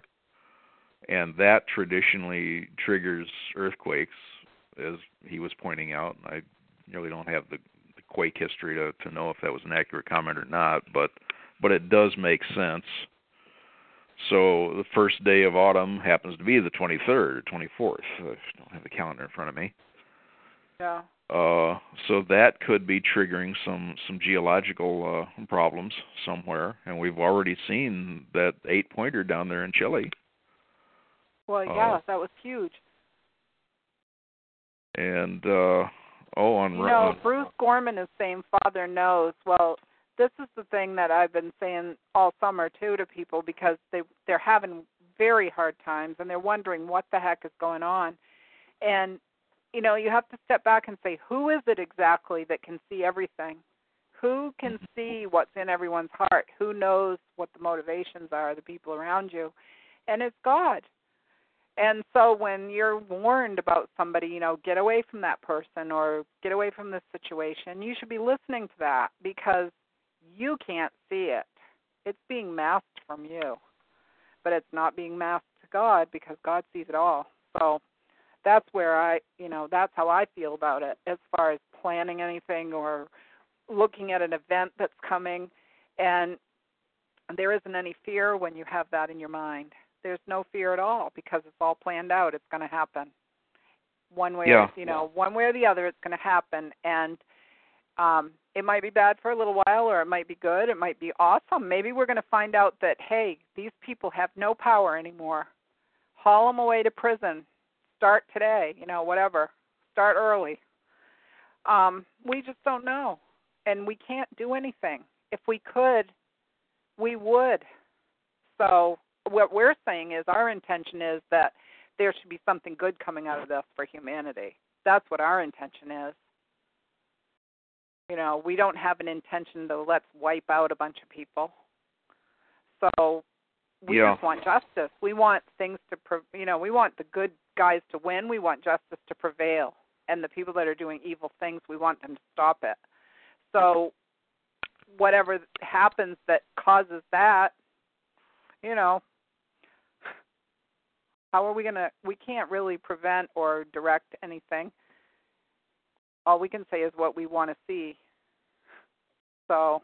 Yeah, comments there in the chat, we're all in agreement here. As far as being ready for Christ's return, to be ready simply means following his commandments, and he commanded us to do unto others as you want them to do unto you. And when he was asked, what's the greatest commandment? That's what he said, and that sums up the law and the prophets. And if you're not treating other people decently, you're not following Christ. So as far as being ready, you better be treating other people around you properly and stop voting in warmonger politicians that want to start hate wars against someone or something or some elusive entity that doesn't even exist. Don't condone the evil stuff that you see around you. If you don't know it's there and you've looked for it, you're not responsible for that. But you are if you've seen it and you have done nothing, that you've not said a word, that you've allowed it, that you've helped it. There's people that are helping it because they think they have to, because if they don't, then, what's going to happen and stuff. Oh. And they're involved. This stuff, the thing that made me feel the most hopeful that I read in that PDF file from Neil's site was that if the Pope actually does have this supposed, what did he call it, missionaries of mercy or something, where the people can go to the church and confess whatever it is and, in other words, get right after whatever it is they've done, because who's going to know anyway, because they've gone into church, gone to confession, basically, that some of these people that have been trapped in these different well-planned traps that we know have existed for a long time, long before we were born, how they get control over people and how they get power over them, that any one of us could have walked into. I can say that because I know darn well there were probably times that I was close to walking into something like that and not knowing it, but saying, oh, I don't think so, just some intuition I had that maybe this wasn't such a good group to go, hang out with or whatever. But that's how some of these people got entrapped, and it was when they were young. It was like college age, and now they're like in their 60s, 70s, and 80s. They've lived with that their whole life, knowing that they could be exposed at any time. Those people, some of those people, in my view, have to have some way out of it. In a way like turning state's evidence or something, I don't know, protected in some way, because they didn't intentionally go into it. They were tricked into it to begin with. To me, I like that idea. That to me seems like a fair and just thing to happen to people because they were tricked. They didn't say, hey, I think I'll go and be a, corrupt person and take advantage of everyone, but they were dragged into these groups. Pretty awful stuff that they use for that extortion stuff or blackmail or whatever they do. Pretty terrible stuff. It's not just the usual thing like people would think, I'm going to tell about this thing. We're talking about people being murdered in front of them, or them taking part in something and finding out after it that it was a murder, or that what they just ate was a person. That kind of stuff. Hideous stuff. Yeah. Well, that's things that would be so shocking that most people will go off the deep end and have to take drugs the rest of their life just to live with it because they lived through that. And, not everybody's made of that kind of thing where they could, could bear it. And I'm sure some people probably didn't and they just killed themselves. But I just have feelings about some of the people that I know that have changed in personality so significantly that I think there's stuff like that happened to them, and they can't tell. So, I don't know. It's going to be interesting anyways. People will speculate, I'm sure. Yeah, it's a it's a tough world. Yes, 5 has no pity. I'm not talking about the ones that came out evil and stayed evil. I'm talking about people that were brought in that were good people that got entrapped. And that happens to people that are valuable in some way. In other words, they're connected. Like, say they're at college and somebody takes them to this cool party. And it's all the upper mucky mucks. It's like, you know, the cool people, the ones you want to hang with because you're 20 or 19. And they pull you into their thing they're doing. It's not something that you chose. It's something you got tricked into. And as far as being weak, I don't know. I'm just saying. I don't think all of it is from weak people either. So, no, I think there should be a way that people can come back from it. And no, it's not the ones that, it's not somebody like Hillary who has spent her whole life helping people do bad stuff. She is actually actively participating. But these are people, I'm talking about the people that are used as tools, like, what is it, Desertpete? It was like David Hawkins would say, it isn't that they overtly would do something, it's that they would fail to act when their responsibility was to act, because that way all they did was didn't do the job and it's easily forgiven or something. Isn't that what he said? Like, they're supposed to be standing guard, but for some reason they weren't there at that moment, and they only asked them once. They don't have them do it again and again. It's one time. Well, I forget who the author was. That comment was the it's not the issue of the noble failing. It's a matter of those who have the ability doing nothing. Yeah, but I'm talking about the one where, say you were having some kind of a crime where you want to take out some world leader or something, and you have this person that's in a position where all they have to do is fail to act. That's their only job they have to do. Kind of like the mafia, you know, how they would organize things. And it's the one time. They don't ask you again, because that way it looks like, well, isn't that a bummer? The person normally would be there, but that particular time something happened that was weird, freak, and he wasn't there to protect. Right. They dropped their responsibility. That's definitely wrong. They're as guilty as the assassin himself to create the sudden vulnerability. Yeah. The guard who was supposed to be watching Abraham Lincoln, who let John Wilkes Booth get in. Yeah. Well, remember the things that were happening at the White House where they'd say the Secret Service, somebody was sitting in his car on his cell phone or something and didn't see the guy run across the lawn or something? The first thing I'm thinking of is, it's his freaking job to see the guy run across the lawn. What is he doing in his car? Yeah. To me, that would have been a perfect candidate for somebody who was asked to just, I had to take a call and I missed it, kind of thing. That's how they threaten people. It's like, so who's threatened? Somebody at the White House that thinks, oh, my God, I'm not being protected. I think that I am, but I've got people here that aren't protecting me. How many invasions into the White House have we had in the last few years? We've heard of several. Oh, speaking of, you put something up last week from the Bangor Daily News about the, and I forget the acronym now, of the aircraft collision avoidance system by FAA shutting down for a period of time. Yeah, what was that? I don't even understand that. I sent that link over to my other pilot friend, and he says that is rare. October 1st, I think, is when they were going to turn it back on. Oh, it was for, like a whole month. And that would be after the Pope's visit. Now, some people are telling me the Jade Helm exercise is already over. I thought it was tied into Jade Helm, but no, it's tied into something else. It was supposed to be over on the 15th of September, but didn't we hear somewhere that it was extended? But then I heard people saying it was over again. They were gloating about it. Hey, it ended and nothing happened. Texas is still not Muslim. You know, that kind of stuff, gloating. Well, but I thought it was extended, the time for it.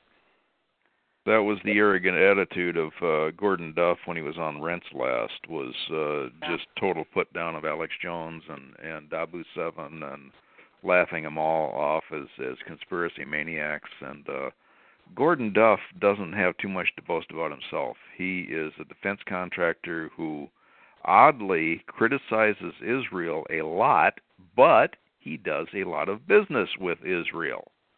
Now, which is it? Are they criminals or are they business associates of yours? Why don't you admit what's going on in your business life, sir? So Gordon Duff has the advantage of being personally wealthy. Consequently, he can go places and find things out that those of us who can only research on our computers cannot possibly do.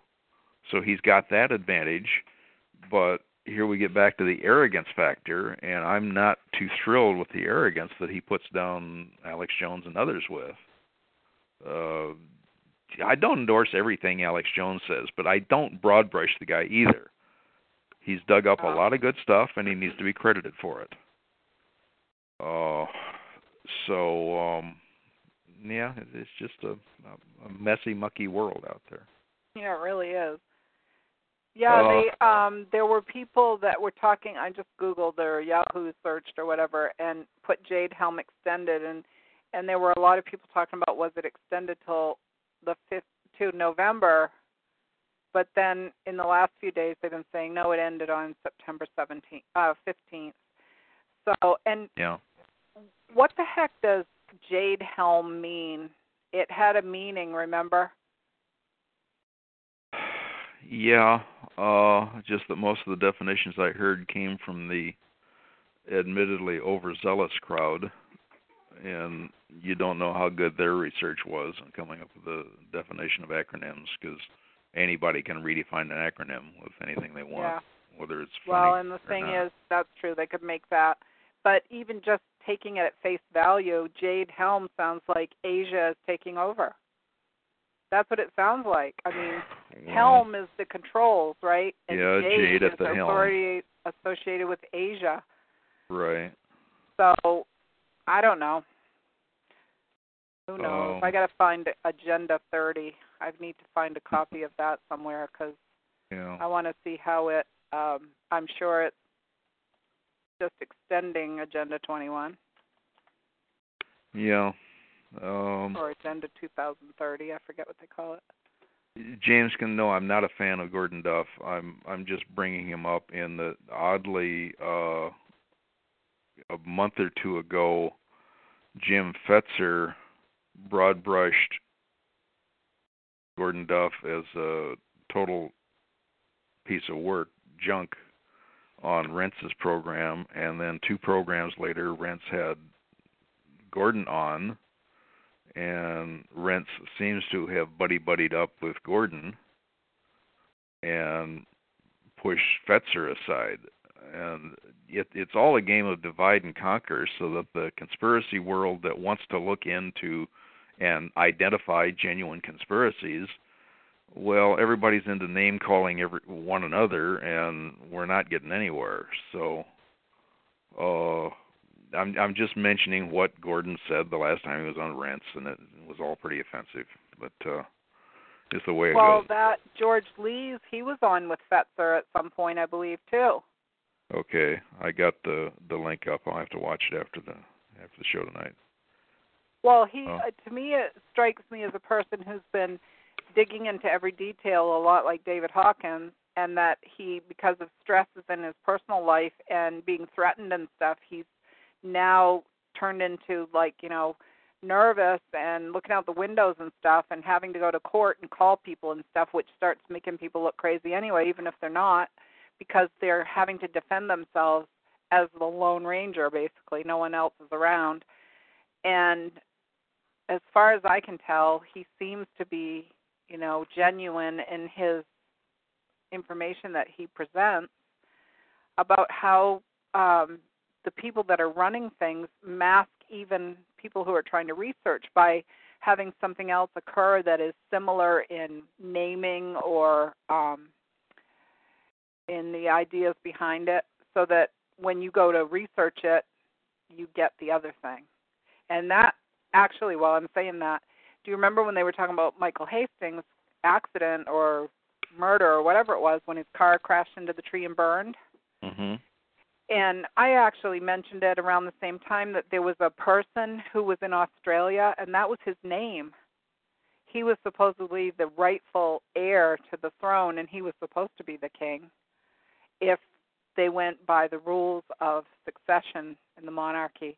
And the person that had done that research and gone to see the guy in Australia was very detailed in how he did it. You know, it was like about the monarchies and the history and the House of Hastings and all kinds of stuff.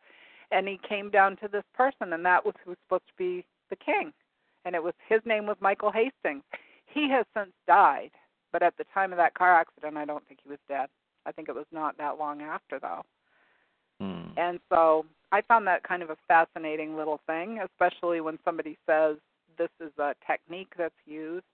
And I've noticed it a lot more since. Like if you're looking at HAARP, for example, you're talking, thinking about HAARP and I'm talking about the HAARP locations with the auroral, whatever they call it, radio frequencies through the atmosphere stuff. That HAARP has 2 A's in it.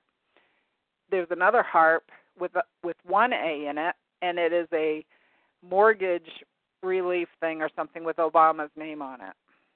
So you see HAARP all over the place with that. So it's like you have like common words or people naming a kid and they name it after another kid, and you go Google search and you find the other thing, the most recent thing usually, and it masks the other, whatever they don't want you to notice. Buries it down 50 pages in on the Google searching or whatever. So very tricky. It's like playing chess. You have to always know what the other move's going to be from the other side, I guess. Yeah, well, I'm zoning out. I need to turn the air conditioner on. The summer heat's coming back again. I want to go see if I can find Agenda 30 so I can save it up for next week and see if I can go along as the Pope is speaking and check off the little things as he mentions them or something. I appreciate you calling in. Okay, well, everybody pay attention for this coming week so we can have intelligent things to toss up here in the chat. Yeah, maybe somebody will call in that hasn't. They'll be brave and they'll call in. Who knows? Yeah, and well, if somebody wants, anybody listening out there wants to get a VIP ticket to go shake hands with the Pope in Washington next week, get in touch with me through Ginger. Maybe if you bid a high enough price, my friend might actually scalp it. So really, there I just put my email address in there. Okay. No chain letters, no pictures of kitties and puppies. Right. Anyway, so. Yeah. But other than that, we'll just wait and see what the media reports next week, and we'll all right. We'll give our instant analysis then. Yeah, really. Hopefully the internet will still be on, and they won't say, well, no, we're not going to let you guys use that anymore, because in China you're not allowed to talk about this, so you can't do it in Maine either, or California, because we don't think it's good for you. So far it's still working here. And all the lights go out every night at 9 o'clock because you guys need to be in bed rather than staying up on the internet. It's not good for you. Yeah, right. And eat your kale. Oh, yuck. I'm telling you, every aspect needs to be controlled and a fee attached to it. So, oh man. Kale is decoration. I can't even imagine. I haven't eaten kale as far as I know. I think of it as a weed. We used to do a job called pulling kale, and I'm sure it wasn't the same plant because I think it was mustard or something, but we used to pull it out of the gardens and stuff and get paid for it. But back when I tried a juicing diet, I learned that there was another type of kale. I think they call it Mediterranean kale or something that really looks different. And it's actually decent in a salad, but regular kale, good grief, that's so bitter, it's a decoration. But anyway, I'm rambling on and on here. I got to sign off and get the air conditioner turned back on again. All right. Okay, well, catch you next week. Night. All right. Okay. Have a good one yourself.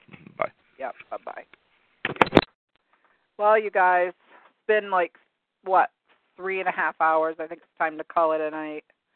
So I'm going to, I see Bruce on the phone, but Bruce, I don't really want to talk anymore tonight because I think we've pretty much exhausted the topic. So hopefully you come back next week and we'll chat about stuff then and see what's happening. Okay, forgive me. Just tired, and it's really hot here too. So, all righty then. I want to wish you all a good week, and like I say, keep your eyes and ears peeled, and if anything big happens, we'll do what we can. If anything big happens between now and then I guess what we'll do is we will get on and see what we can do about it if we're able to, okay? On the fly kind of thing, as I always say. Just start a show and go for it. So I'm going to say goodnight to you and hope you have a good week. All right? Hang in there. 2 minutes to share your links and say goodnight, all right? Stick around because I think it's going to be exciting. Night. Hello, it is Ryan, and I was on a flight the other day playing one of my favorite social spin slot games on ChumbaCasino.com. I looked over at the person sitting next to me, and you know what they were doing? They were also playing Chumba Casino. Coincidence? I think not. Everybody's loving having fun with it. Chumba Casino is home to hundreds of casino-style games that you can play for free anytime, anywhere, even at 30,000 feet. So sign up now at ChumbaCasino.com to claim your free welcome bonus. That's ChumbaCasino.com and live the Chumba life. No purchase necessary. VGW. Void where prohibited by law. See terms and conditions. 18+.